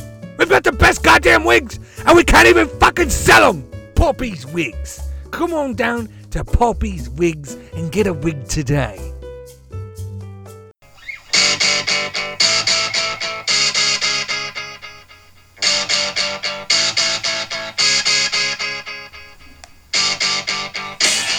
Millennial Book Club. Millennial Book Club. This is the Marshmallow Braggadocio Camouflage sales pitch. It's the elevator pitch. Ready? Here it is. Marshmallows are universally liked, and so we wear them and we throw it in your face. And people act like you're not even there. So well liked if people see them, they're gone. And so you need to camouflage them, of course. Right. So you can eat them and then show people you can fucking eat them anywhere. Why can't they see them? Yeah, it didn't really sell too well. That was something I socked a lot of money into that idea, and it. You know what? I regret nothing. Hey, you know what's funny? I spelled braggadocio correct. Really? I'll have to take your word for it. And there's no red line under it, so either. You wrote it down, so it doesn't count. What do you mean it doesn't count? I spelled it right. I did it. I did. This is the Millennial Book Club. Also, the NBC. Also, just fucking watching Netflix's originals. Choose a Netflix original, and we all watch it, and then we come back next week and we talk about it. It's like a book club minus the fucking books. This one was the very long title. The Kennedy Center Mark Twain Award for American Humor. Dave Chappelle. You know what is interesting to me, Greg? What is interesting to you? I can't name another comedian that has that award. Yeah, they're all it's all older people. It's like a Lifetime Achievement Award for people in comedy. Wasn't it the guy that you were talking about that has that HBO show? The last time we Richard recorded? Pryor. Oh, it was an old Jewish white guy. Oh, Gary Shandling. Yeah, the guy that's got that show that you were talking about. Larry Sanders Show. Larry Sanders Show. Does he have one? He seems like the kind of guy that would get one. That's a good question. I think they more do it for people. Listen, if you're a comedian and you're selling out clubs and stadiums and big arenas or theaters and shit, you're getting all kinds of accolades. This is more. I think this prize is more for like Spalding Gray or someone that's like a great American humorist that doesn't make a whole lot of money. And although they said the first one they gave was to Richard Pryor, so I guess I don't know. I guess some comedians. I don't remember them saying that. Yeah, they said it. The guy who came out at the end, like the actual guy from the committee or whatever the fuck it is, that guy came out and said it. Who has won? Now I'm gonna look though. Yeah. I don't know. What do you? So I mean, that tells you obviously you don't give much of a fuck about the tween.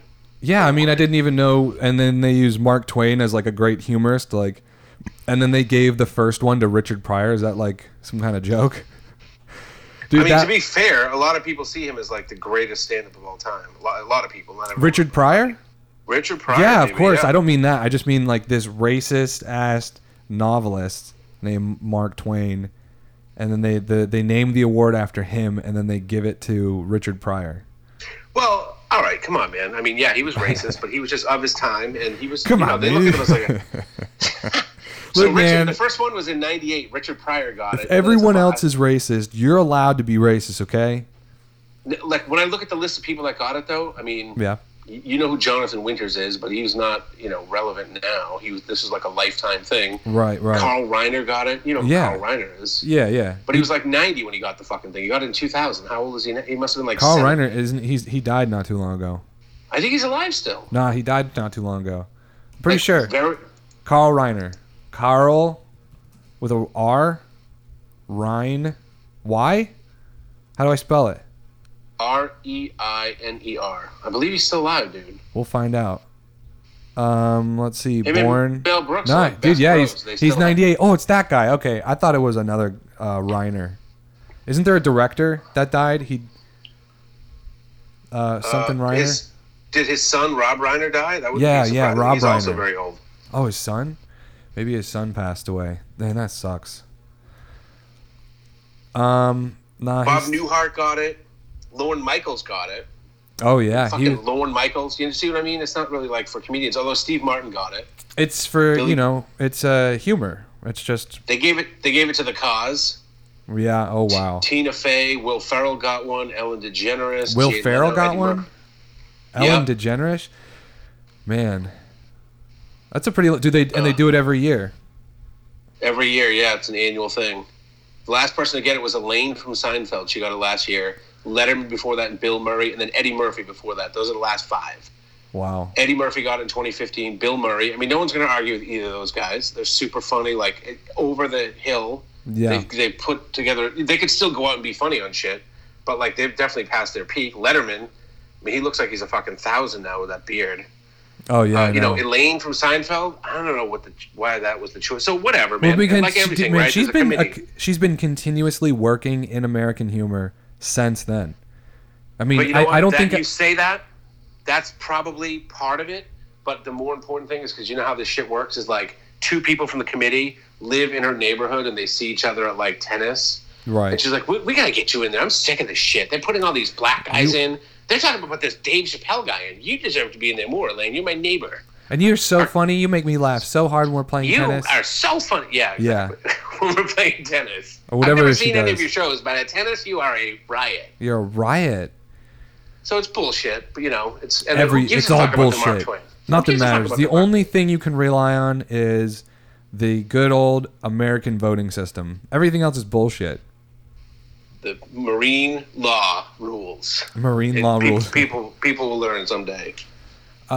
Man, so I think if you are a fan of Dave Chappelle's, it's still a really cool thing to watch because, you get to learn a lot about him because you have all these people coming up on stage and telling stories from his past, and they're obviously, they're painting the picture of who they see him as, and I thought it was really cool. I really, because I'm a huge fan of Dave Chappelle.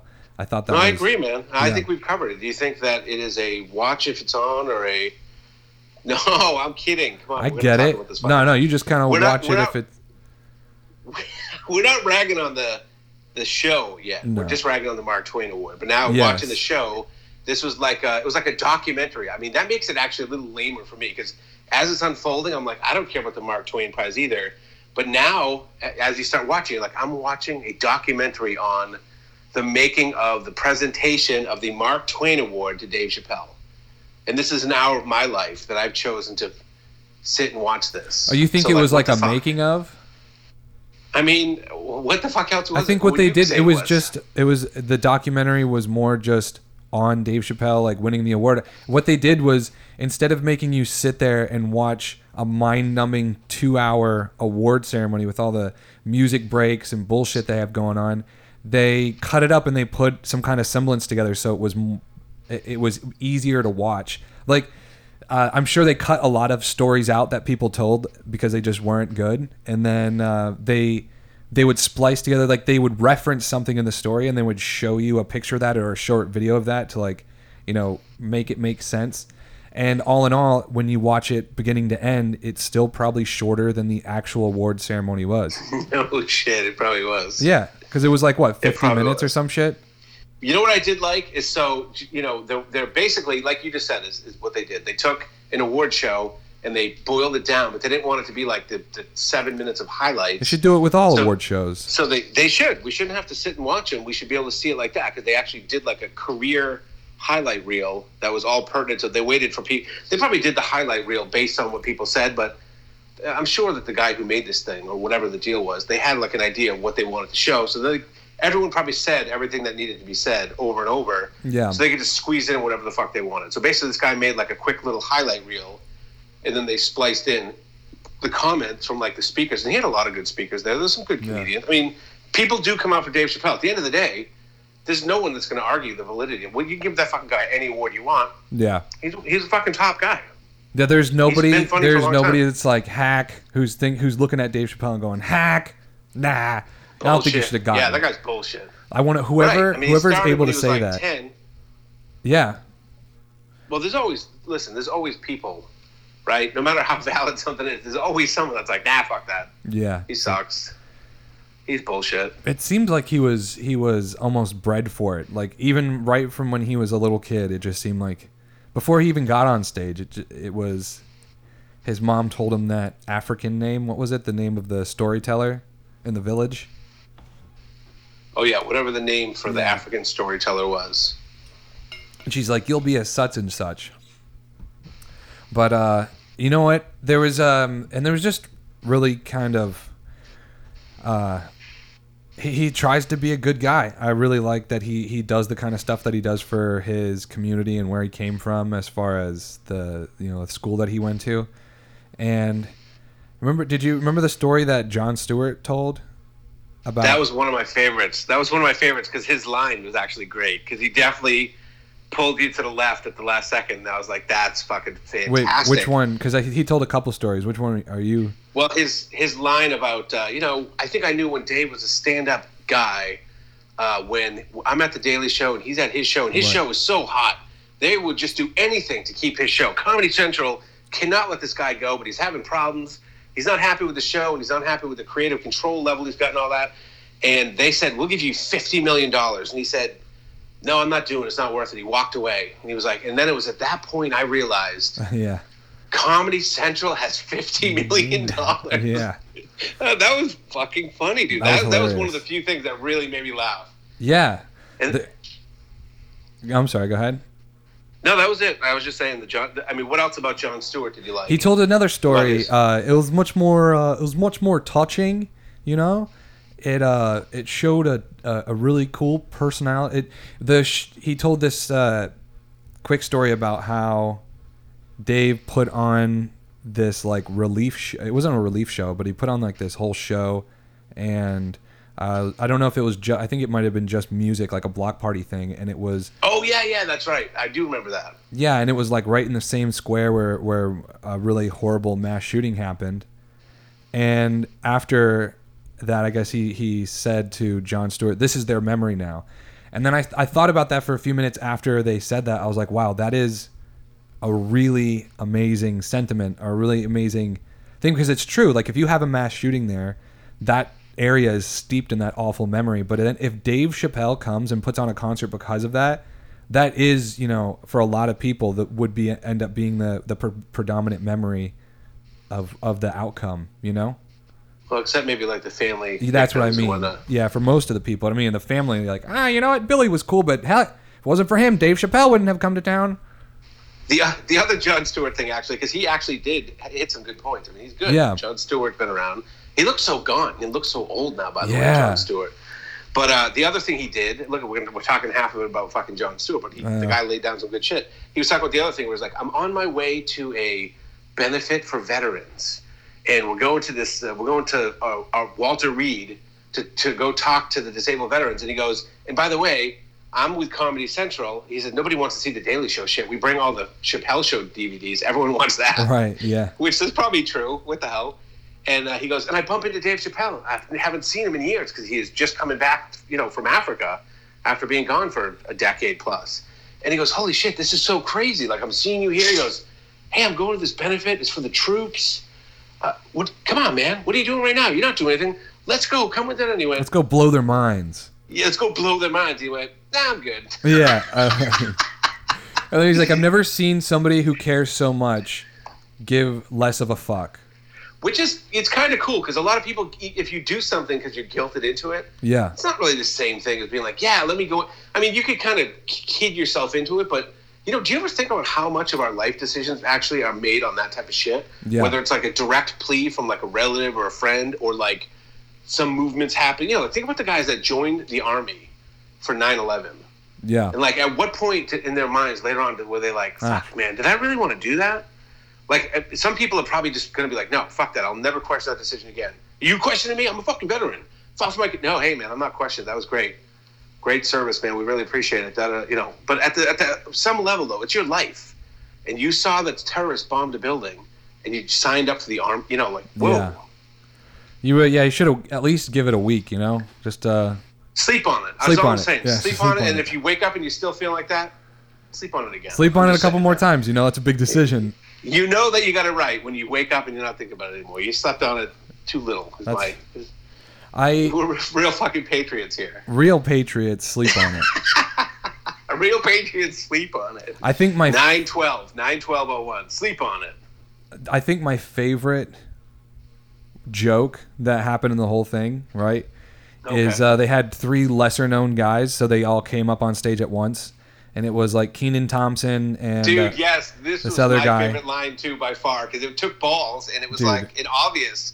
It wasn't obvious until he did it. So go ahead. I'm sorry. It was so great. It was a really amazing joke, and the setup and everything, and he knew what order he was going in, and Yeah, so it was like these two guys. I don't remember. I know Kenan Thompson. I've seen the guy in the middle. I've seen his stand up before. I can't remember his name. Michael Che. He's the other guy that does the update right now with Colin Jost. Yes, and then the other guy was doing the update too, right? They were just all three SNL guys.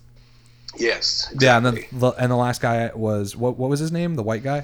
Colin Jost. Him and Michael Che are the guys that have been doing update on SNL for like the last few years. Okay. That's their whole job. That's all they do, in fact, I think. I've seen them. I've seen a couple of their clips. So, yeah, and Kenan Thompson, he does. He talks about how much Dave inspired him and saying it's the best, show ever. And then, of course, the next guy does the same shit. And then it comes to. Was he the guy that said the first 2 seasons of Dave Chappelle are like perfect? Like you can't put nothing will touch it. Like, which I think a lot of people have that sentiment. Like at least the first season, or you could pick a bunch out of the first couple seasons. That's how those sketch shows go. But I think he's the guy that said that. He said if you put you could put the first 2 seasons of Dave Chappelle, the Dave Chappelle show, up against any other sketch show, and you'd be hard pressed to see. I don't think he made it specific to just 2 seasons. He said just the Chappelle show in general. All right. Somebody did say that. Maybe it wasn't Kenan Thompson. Someone said that, and I was like, yeah, I totally agree with that. Because how many seasons did they do? They do 4? 3. Just 3. That's right. And then he quit. Yeah, and at the end of the 3rd season, he's not even hosting it any longer. It's Wayne Brady hosts it. They have a couple different people host it, but it ends up being like Wayne Brady doing most of them. So no shit. Yeah, you don't remember that? I don't, dude. It was because they had a bunch of sketches, and you know how they recorded the show live, so they had like sketches all set up and done. And then he quit. So I think, and they had only recorded like a couple episodes or some shit. Anyway, yeah, yeah. So the third guy, right? He pulls out. The first two guys both come out. Yeah, all three of them. Michael Che. All three of them are on stage together, and they each, they go down the line. So it's Kenan Thompson, and then Michael Che, the other black fella, and then the last guy. And he pulls out a piece of paper and he goes, "I'm here to talk about Mark Twain." And it was perfect because the first 2 guys are like, you don't know what it was like, Dave, for young black guys to look up to you as to be a black comedian, and the black thing, and they were like, you just don't even know, man. It was great, and da-da-da. And then they put the camera on Colin Jost, and you're like, yeah, wow, what the hell is he going to say after that? And he goes, right. I'm here to celebrate Mark Twain. Yes. And they fucking brought the house down. Everyone stared laughing because he's like the whitest guy in the world, by the way. He is the whitest guy in the world. And it was such a beautiful setup. Like even having 3 of them out there, it was like the rule of 3. They had the first guy, the second guy, and then the third is the twist. And it was the perfect twist. And he even doubled down on that line. He wasn't like, oh, I'm just kidding. Anyway, Dave, you're awesome. He pulls out a piece of paper and he goes, now I'm going to read an excerpt from one of Mark Twain's, from Huck Finn. From Huck Finn, right? And he starts reading and everyone starts. A line. What? He reads a line until he gets to the first obvious N-word. N-word, yeah. And everyone's groaning because it's like a really famous line and everyone knows the part. And everyone's laughing and groaning at the same time. Oh, it was great. It was beautiful. It was. That was actually great. And you know what I loved about it is it's like, dude, what a life, man. That dude is getting pampered all day, driving around in limos, maybe have a few drinks on the house. He's going to eat and go to a party. All he has to do is stand up on stage for about 6 minutes. And at the end, he's going to say 2 lines. One, he's going to say, I'm here to honor Mark Twain. And he knows he's going to kill. Right. And then he pulls out a piece of paper and pretends to read from Huck Finn and then go, you know what, I don't have to read the rest. Instead of dropping an N-bomb in like a 70% black audience. And he brings the house down again, and then they just walk off. That's it. That was his day. So here's punch out. He's got a big time clock. Boom, 4 minutes. That's it. He had the best night of everybody. But I mean, it could have been. Yes. That could have been one of the places where they just cut his speech out. So he could have done that bit. True. He could have done that bit, and honestly, it's probably for the better, just because of it, that left it perfect. Like, wow, look at the balls on this guy. That's all he does. He doesn't even say thank you, Dave, or anything. He's just like, you know what? You're right, because everybody was so effusive. You're absolutely right. He probably said, hey, I'm just kidding. Right. Totally sucked Dave's balls for like a minute and a half, and then said, all right, can we get the fuck out of here? Because that was the main thing I didn't like about it. I really liked it, by the way. I'm ragging on it, but I got into it. They did a really good job. The filmmaker put it together in such a way that you're seeing all these clips. You're seeing Dave when he's so young. Holy shit. I know. They showed him on Star Search and shit. He doesn't even look the same when he's fucking 23. No. Well, I feel like he hasn't aged a day since he kind of became Dave Chappelle, like, I don't know, 20 years ago. But when you see him when he was such a young kid, he doesn't even look like Dave Chappelle. It's fucking He was crazy. he was just this Some with wiry. a mustache. Yeah. The mustache fucking clip they showed, I was like, I don't remember when the goddamn mustache, but he looks like a fucking idiot with a mustache. That was great. It's hard to pull off the mustache. And you know what else I like too? Because you know what? In the very beginning, this is a little point, but it kind of tilted me 1 degree towards that. But the girl that came out in the beginning is she's kind of a famous actress right now. Do you know her name by any chance? Yeah. Black actress. Yes. She's in stuff right now. She Yes. was in that movie Night School. Yes. She was like the lead in it. It was. Oh my god! It's like right on the tip of my tongue. Anyway, continue. So she came out in a jumpsuit. Tiffany Haddish. Tiffany Haddish comes out in a jumpsuit and she's like, Dave, now I know why you wear these. They're so comfy. But then I was like, yeah, you know what? First of all, he did go through a jumpsuit phase for a long time. But all the time when you see him, he's always wearing like the almost like militant. It's funny. It's not like military. Yeah. But he's a black guy that's bringing the truth to people and like really saying whatever. Although some of his opinions are not popular, because one of the lines Michael Che said with the two black guys and Colin Josephs, he's like, hey, if you're out there, Dave Chappelle ain't afraid to go after you, whether you're white, whether you're gay, end of list.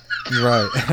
Those are his two main groups. Dude, that was a very, end of list. But he's always worn like he doesn't wear, he would never come out with a shirt that said like Nike or even like someone's movie or something. He always comes out with like zero advertising, zero connection to like a fashion theme. You know what I'm saying? It's like it's another way, a little way he's saying, I'm not for sale, man. Fuck you. I just like that. You know, I didn't even really notice it until I saw all those clips and I'm like, fuck.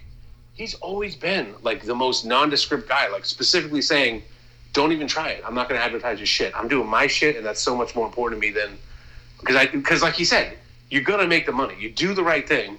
You say what you want to say. The money's going to come. If you start fucking around with it, you don't know where you're going to go. I mean, he was wearing a nice pair of Nikes with that suit. Well, the shoes, I guess that's the shoes. the sneakers are different, you know. Yeah, all right. So maybe it's not a perfect theory, but I just felt like I like it because he's always wearing the jumpsuit, or like because who wears a jumpsuit, dude? He does. What the fuck? He wore it in like he did a couple specials with. I know he did the one special with one, and I think you might see him on Chappelle's show when he's hosting like the actual show. You see him, and then of course he wore it in the movie in Half Baked because he was a janitor. But that was a funny story that what's his name told. Your favorite. What's his white name? Your favorite semi-black comedian. What's his white name? I believe his white name is Neil Brennan. Yeah, Neil Brennan, yeah. I honestly can't even see him talk without like registering like I wonder what Isaiah's thoughts are on this guy, because not like you have this burning hatred of him, but you're fuck that guy, man. He's totally tagging on to the fucking Dave train. And he did say that, by the way. He doesn't shy away from that. He's like, look, fucking guy did everything for me. I'm on set, he's doing it all, yelling at us, telling us we suck, he'll send me a funny text. I get it. I owe everything to fucking Dave Chappelle. Right, I like the fact that he says that every 2 minutes up on stage. He did. And he made some good jokes. Of course. Oh, his writing is brilliant. He's one of the most brilliant joke writers. And a lot of the jokes that were written down that were like used, like the premise in general, and for a lot of the sketches came from Neil Brennan. But it's just a lot of his joke materials being like, I know black people because I have a lot of black friends. And right. Yeah, whereas last night I watched Paper Tiger for the first time, which is Bill Burr's special. And yeah, he talks about his wife all the time, but it wasn't until I think this special where he actually tells everybody that she's black. Yeah, I think I knew that because I saw it on. He was on a show with her. I think he was on. Yeah, but you're right. He doesn't even mention it. Whereas, like, think of another comedian that would have that in their household, and then not just that's all they're talking about. Like, yeah, even Dave. Dave has been telling us for years he's got a Filipino wife. Yeah, but he, I thought that was really interesting. If you actually one of Bill's first specials, he talks about going to meet a girlfriend that lived up in the Bronx that was black. But we never find out that. I'm pretty sure that ended up being his wife. But Yeah, no, it could be. Could be, man. Could be. I thought it was. Yeah, I thought it was. If you're a Dave Chappelle fan, definitely watch it because it, it tells you a lot about Dave. It's a really cool picture at Dave and this guy that's what everyone thinks about him. And it's fucking great, man. Yeah, there isn't a person that can. He's undeniable. He's undeniable, for sure. Yeah, and he's not perfect. I mean, the N-bombs. I mean, I get it. That's part of the whole thing. He might go a little overboard, but whatever. And the whole is he Is he used the N-bombs too much for you? I don't know. I mean, I don't know what's too many. I mean, he uses it a lot. He definitely uses it as a crutch sometimes, I think. But whatever. Everyone's got crutches. But the anti-transgender thing, I think is funny, and I love that he doubles down on that. He's like, I don't give a shit. Right. And he's like, and you know what? The comment that he made, like, you'll never hear anyone else say that, especially right now. The only reason that it's a popular opinion is because rich white guys want to do it. It's like, no shit, I guess that is probably kind of true. But I'm not saying every one of them is a millionaire, but I don't know. Nobody gives a shit. No one's standing up for a dude that, like, is homeless and also wants to be transgender. Nobody gives a shit about that guy. Right. But Caitlyn Jenner or whatever the fuck, that has to be a big deal. Put him on the front of fucking Time magazine. I don't know. I like the fact that he's got some unpopular opinions. He's not just 100%. And one of the best lines he ever said was on one of his last specials, I think, where he was talking about the Trump thing. And he was like, hey, listen, man, there's only one way we're ever going to change stuff. And they actually played the clip on this thing, too. Only one way we're ever going to change stuff, man. Every black man and woman needs to get out there and go register for a handgun. Right. That's the only way they're going to change the law. That's the only way they're going to change these laws. It's fucking awesome. That's a great Dave Chappelle line. That is a perfect Dave Chappelle line, and it's a perfect example of his type of humor, and it's true. It's right, man. That's why it's so damn funny. He's too damn funny, man. It's too damn funny. And you know what? One last thing I want to mention that I really did like about it is that they show him throughout the whole thing. He's actually there when they're doing the presentation. So every time they're showing the acceptance speeches or whatever, he's up in the balcony and he's reacting to everybody, jumping up and down. And like, that's a lot of people couldn't do that. It would be disingenuous if I jumped out of my seat and did like a little half circle, like 3 feet around and like shook my hand and That's but that is Dave Chappelle. That's because you're not black. That's a black people thing. I guess, but I'll tell you what, he does that with his own punchlines like 25% of the time. Yes. He drops his punchline and then he runs like 4 feet across stage. So, and that actually works to his favor because he gets to sit there and listen to these people say it's going to be hard to listen to people sit there and be so effusively, oh, he's so great and it's so fitting. And but I mean, I guess he knew what he was signing up for. He's going to sit through that. It's a cool award to get. So, I didn't. For him, man. I didn't like that his glasses were crooked the entire time. I did not notice his glasses were crooked. Were they? Yeah, the glasses that he was wearing during the award was the award show and everything. They were crooked on his head. I think it's just because maybe his ears are lopsided. I got the same problem. It's a black person thing. Yeah, you're right. It is. We also identified. My kid pointed out to me that the only impression I can do, we realized during this, is the impression everyone can do, but it's a funny one. The very first dude that came out for him. Hey, it's Aziz. Oh right. Oh, it's man. Aziz. He just has that easy sing-songy little voice. All you have to do is kind of be upbeat and say stupid shit, and maybe say Aziz, and that gives it away. How do you feel about Aziz's stand-up? It's not super strong, but he's so likable. Like I watched his whole run of his show. Did you ever see that show, Master of None? No, I didn't.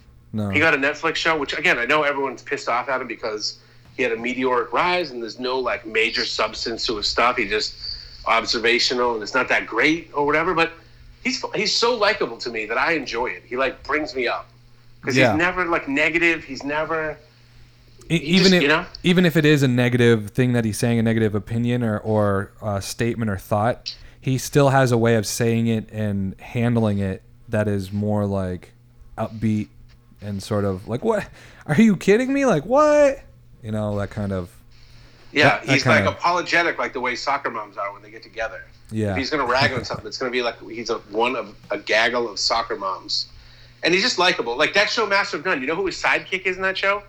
It's fucking Tim from Tim and Eric. Oh, really? That's the dude that plays like his best buddy. And the show is actually, he's Aziz living in New York, trials and tribulations of a, fairly wealthy 20-something-year-old guy trying to date as an Indian guy in New York and all that. And Tim is his buddy, and he's funny, actually. And I'm sure it's pretty straight-laced for Tim, because he's fucking out there. Yeah, he is. But he's still kind of out there on the. It's funny. It's funny to see Tim in like an actual role. I enjoy that show. Not that we're talking about it, but I like Aziz. He's all right. I'm not like seeking him out, but if he's on something, I'm like, all right, I could do that. I mean, he doesn't break anything for me. Right. I agree. He's he's a likable dude. He's funny. He's got great. His writing is amazing. His presentation is. But yeah. Come on, man. My writing is amazing. It's amazing. Yep. There you go. That is.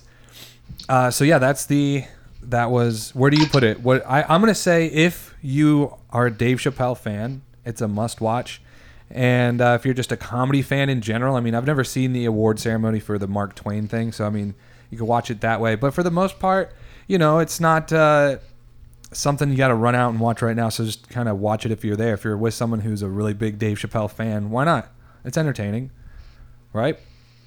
Yeah, no, that echoes my sentiments exactly. It's not anything great, but it is kind of fun because you get to see all these other really big historic comedians and others. I mean, Bradley Cooper came out and fucking spoke for a minute because they were in that movie together. One of the greatest old comedians.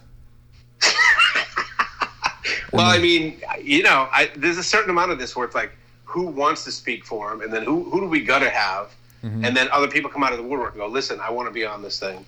Or I like Dave. He was just in a movie with him. Like Dave Chappelle hasn't been in a whole bunch of movies. I mean, Half Baked. What is he gonna do? He's gonna go get fucking Jim Brewer to come up and speak for him? I don't think so. He doesn't really give much of a fuck about Jim Brewer. Bradley Cooper's got a little cachet because Dave gets to sign off on everyone that's going to speak, right? Do you think so? Oh yeah, dude, it's his fucking thing. If he's I don't like that guy. How about the thing he does at the very end when they actually have Dave up there? That was a fucking Dave Chappelle thing too. He goes, hey, by the way, I want you all to notice.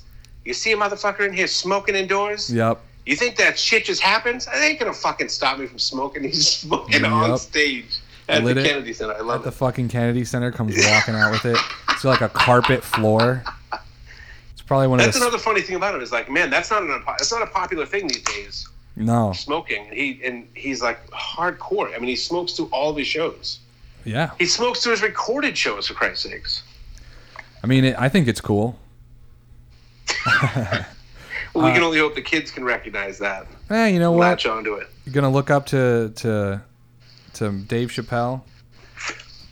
All right. I can't. When your son turns 9, I'm gonna Photoshop the shit out of a pack of cigarettes, put Dave Chappelle over it, send him a pack, and go, hey, Dave's cool. They're called Chappelle's. Yeah, Dave Arello Chappelle's. Dave Arello's. Dave Arello's. Dave Arello's. Next week's Millennial Book Club is... We're going to go funnier. We decided this wasn't funny enough. We're going to go funnier. What do you say it was going to be again? Don't fuck with cats. Hilarious. Double down. Hilarious. Hunting an internet killer. So it's another, docu-series. Just like, what was it? What was that other one with the cat? Tiger King. Hey, did you happen to see the follow-up episode with Joel McHale came out yesterday? Oh, I didn't see it. Did you watch it? I heard of it, but I didn't see it. I did. The 8th episode came out. I would go and watch it. It's funny, if you Google it, the first thing that comes up is somebody being like, it sucked, right? Of course it is. And dude, and then I got so like... Carol B. Carol B says, this sucks. Yeah, exactly. Carol B. Who's that? I don't know. It's one of those things where as soon as I saw that, I was like, man, this is just somebody who turned it on expecting it to be like another actual episode in the show with all this twist and shit going on in the. I'm like, they said it's an after show. It's a follow-up. Like, what the fuck are you expecting? Anyway, I think it was good. It was Joel McHale is always great. I think he's a good interviewer. He asked there was a couple through-line questions that he would ask, like the same thing to everybody, being like, so who were you there for? Were you there for Joe Exotic, or were you there for the Tigers or the animals? And of course everyone's like, I was there for the animals. Fuck that guy. And but it was still really, really cool. They got all the people there, and they were talking to him. Interesting shit, I thought. I got another month of quarantine, so I know I'll catch the last 4, and then I'm sure I'll watch the Joel McHale one. I like Joel McHale. Because that's just like appointment. There's no such thing as appointment viewing anymore in our time-shifting world. It's more like, that'll be on the list, and it won't stay on the list for 5 years. Like, I'll actually watch them, And I think this cat thing is going to be funny, because what we haven't mentioned, it sounds downer, but what we haven't told you is that it's a cat. It's about cats and animals being harmed on the internet, but it's narrated by Aziz. Right. What are they doing to that cat, man? Oh my God, man. I love cats. Turn your eyes away. Look at him. That cat's not dead yet. That was amazing.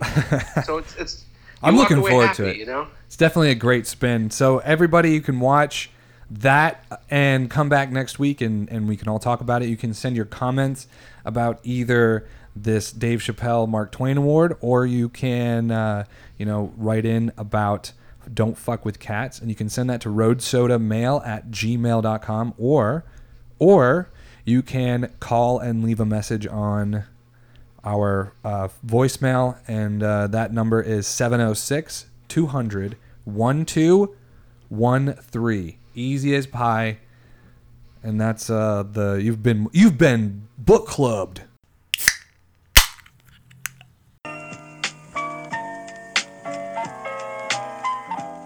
So that was the whole episode right there. We had met Grant. That's good. Greg, what did you learn on this one? I learned a few things today. I honestly appreciated it. I'm glad the show made me watch the Dave Chappelle live at the Apollo / Kennedy Center / Dave Chappelle Honors / whatever the fuck that was. Whatever it was. I appreciated it. It was neat. And it was also really nice to meet Grant. I had never talked to him before. I know you've talked to him and met him before. Yeah. But it was nice to get a little chat. I didn't get to mention it when he was online, but I've always thought of Grant, since I've been aware of the concept of Grant, that Grant looks like Chuck Klosterman. And that's not an insult, by the way. I like Chuck Klosterman. I've read 3 or 4 of his books. Most recently, actually, I can't remember the name of the most recent one, but The Invisible Man. I'm looking him up right now. The Visible Man is the one that comes up most. You know who Chuck Klosterman actually looks like? He's an author, right? Yeah, he's an author. He's got a real Justin look.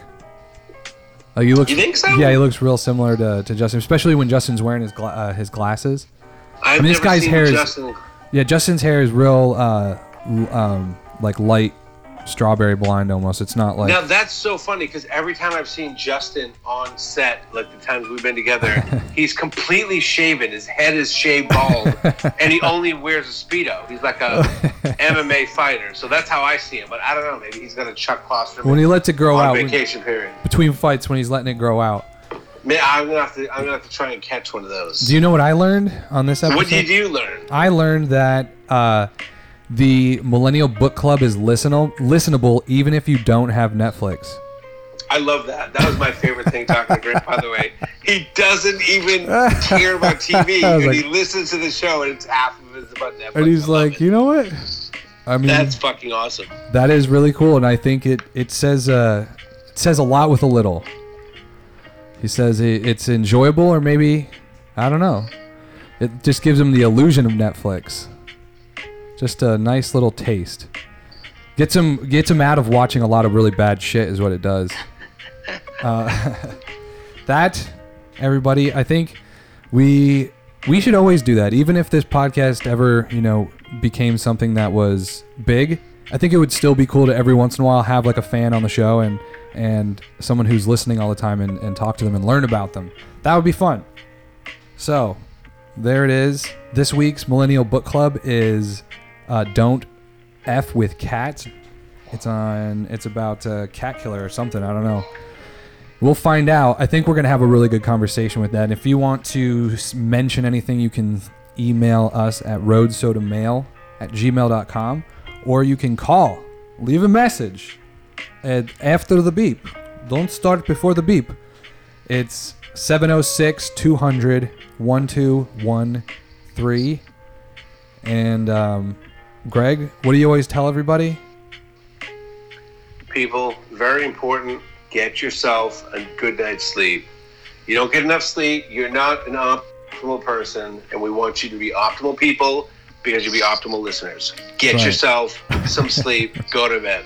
We're trying to get you guys optimal listeners. I like that.